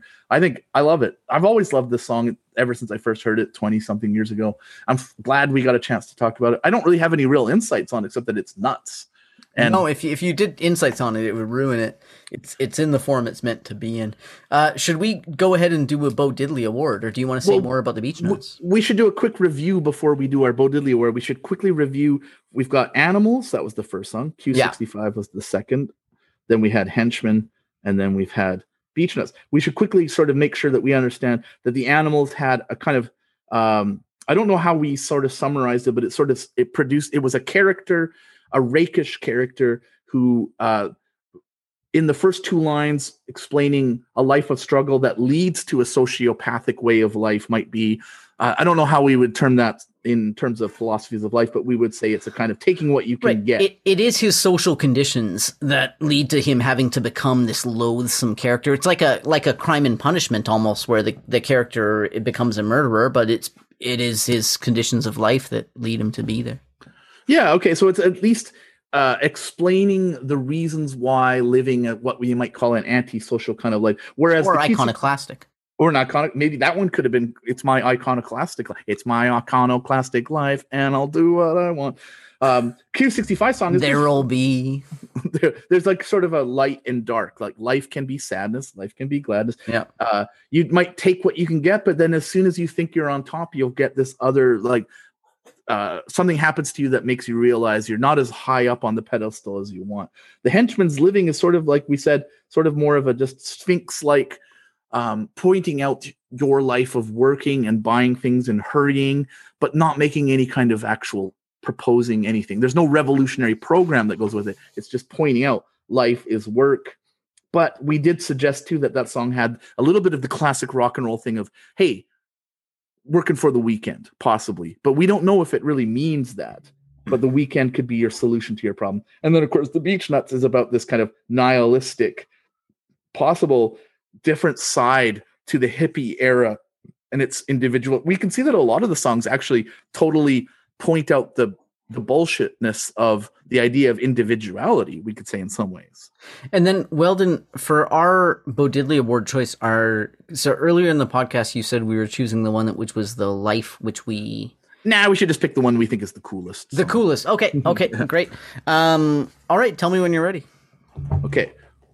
Okay, so this is where we play the music, and this is where we come back. And you know the whole thing, so we're going to do it. Don't leave me now. Girl, I need your love. Come on home, baby. I want your love. Don't leave me, girl. I need your love now. Don't go, baby. I want you. I'll cry, baby. Want you to cry, baby. I'll cry, I'll cry, I'll cry, I'll cry, I'll cry, cry. No! Don't leave me, girl. Okay, I'm ready. Yeah, me too. So I'm going to now count down from 3, and then Eric and I are going to, since we're not in the same room like we were earlier this week, we are going to hold up to the camera what we have, and then I'm going to announce what we've both said. So 3, 2, 1. I don't see yours. Oh, sorry. I think mine's upside down. I just see the Henchman. You got the Henchman. I've got It's My Life. Yeah, So- and let me show you this that I had written down Q65. And then, so you go first this time. You tell me how you chose It's My Life. Simply because I really love the song itself. I think it's a great 60s garage rock song. I like the do do do do Yeah, do do do wicked do, riff. and then I like how that transforms into do do do do do, and then I've always loved the Then He Kissed Me riff being included in it. Ding ding ding ding ding, and Ride the Serpent, man. A Yeah, song that has is that line in it. That's the line that makes me want to pump my fist in the air, not the chorus. Like when he says, "I'm going to ride the serpent." It's just then like, oh. you pump your head, and then you see like 16 other people pump, and you're like, "There's 16 other people that agree with me. This is the better part of it, not the chorus." Although you'll go Well, along. and then the second best part is "Baby, Baby, Remember, Remember." So actually, the chorus is third best at best. Yeah, exactly. It's just a great song. It's got a great vocal performance from Eric Burden. It was to the point where I was going back and listening to actual Eric Burden performances, like Spill the Wine, like after he leaves us. And I'm like, man, this guy had a way of like telling a story in a song. And the thought that he didn't like this song to me is just like absurd. It's got to be apocryphal, because how can he not If he didn't like the song. If he didn't like the song, yeah. Which I think that, this song is so great. And I don't know. To me, it's an underrated garage rock song. I know we use the word underrated all the time. I don't know. Maybe it's rated properly, but listening to it again, I was just really enjoying the tones, the sounds of the band, and whether or not I agree with I have lived life quite a lot like the character in that song, as anyone who knows me would say. So maybe I just see myself in that song. And you also extort older women. Yeah, that's also true. Well, I used to. But Yeah, now I until can't. you had your own riches. Now they extort you. Now, Or exactly. younger women extort you. Yeah. Now, okay, so the reason that I chose The Henchman, so I was really torn between Q65 and The Henchman, and I was trying to think of my favorite portrayal of life here, and I didn't really go to the Beach Nuts, because I was like, I don't even want to think about any sort of connection with these guys, or I'll go insane. I'll be off the rails at that point. And I love the Animals, but maybe that character was a little bit too dark for me. And I was going to choose Q65 because there's so many lines that I love in that song, and singing about Jope's wedding and being at a dancing and the dog dying and going to the graveyard. It's just such a fun ride to go on listening to Life I Live by Q65. Awesome lyrics, awesome music. And actually, The Henchman, I in a way, it's actually the weakest song of the 4 songs we did today, but I couldn't get over the way he goes, I live in life. I just couldn't get over that. And to me, as like a middle-aged man, that was the best representation of living. The rest of them were a little bit juvenile to me. This is the one that I'm like, yeah, that's kind of the way that I live. I'm just like, living. Yeah. Life. Yeah, so if you're in a garage rock band, it's time to start living to your repertoire, because this is the one you're going to get the most like response to. I mean, you'll still do well. Actually, why isn't there a garage rock band that only does songs that espouse life? And the band could be called Life or Livin' or maybe something more. It's got to be a cool, it's or the Henchman with a T.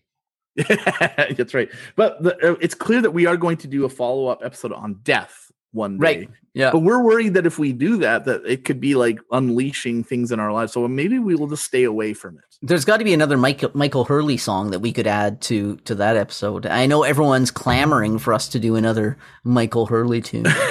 Exactly. For sure. Yeah. I mean, they should be. But I guess we are a garage rock show, and sometimes it's not that we forget it, but we just do what we want because we're the guy in It's My Life. Like, we're going to ride the serpent. And all I'm going to say... That's what we do every week. You've been joining us every week. It's obviously, this is a textbook episode. The philosophers are going to be listening to this one. Join us next week when we ride the serpent again. Yeah. So do you want to say goodbye to the folks, Eric? I do. Farewell, Pastronauts. We got to ride the serpent. Bye-bye.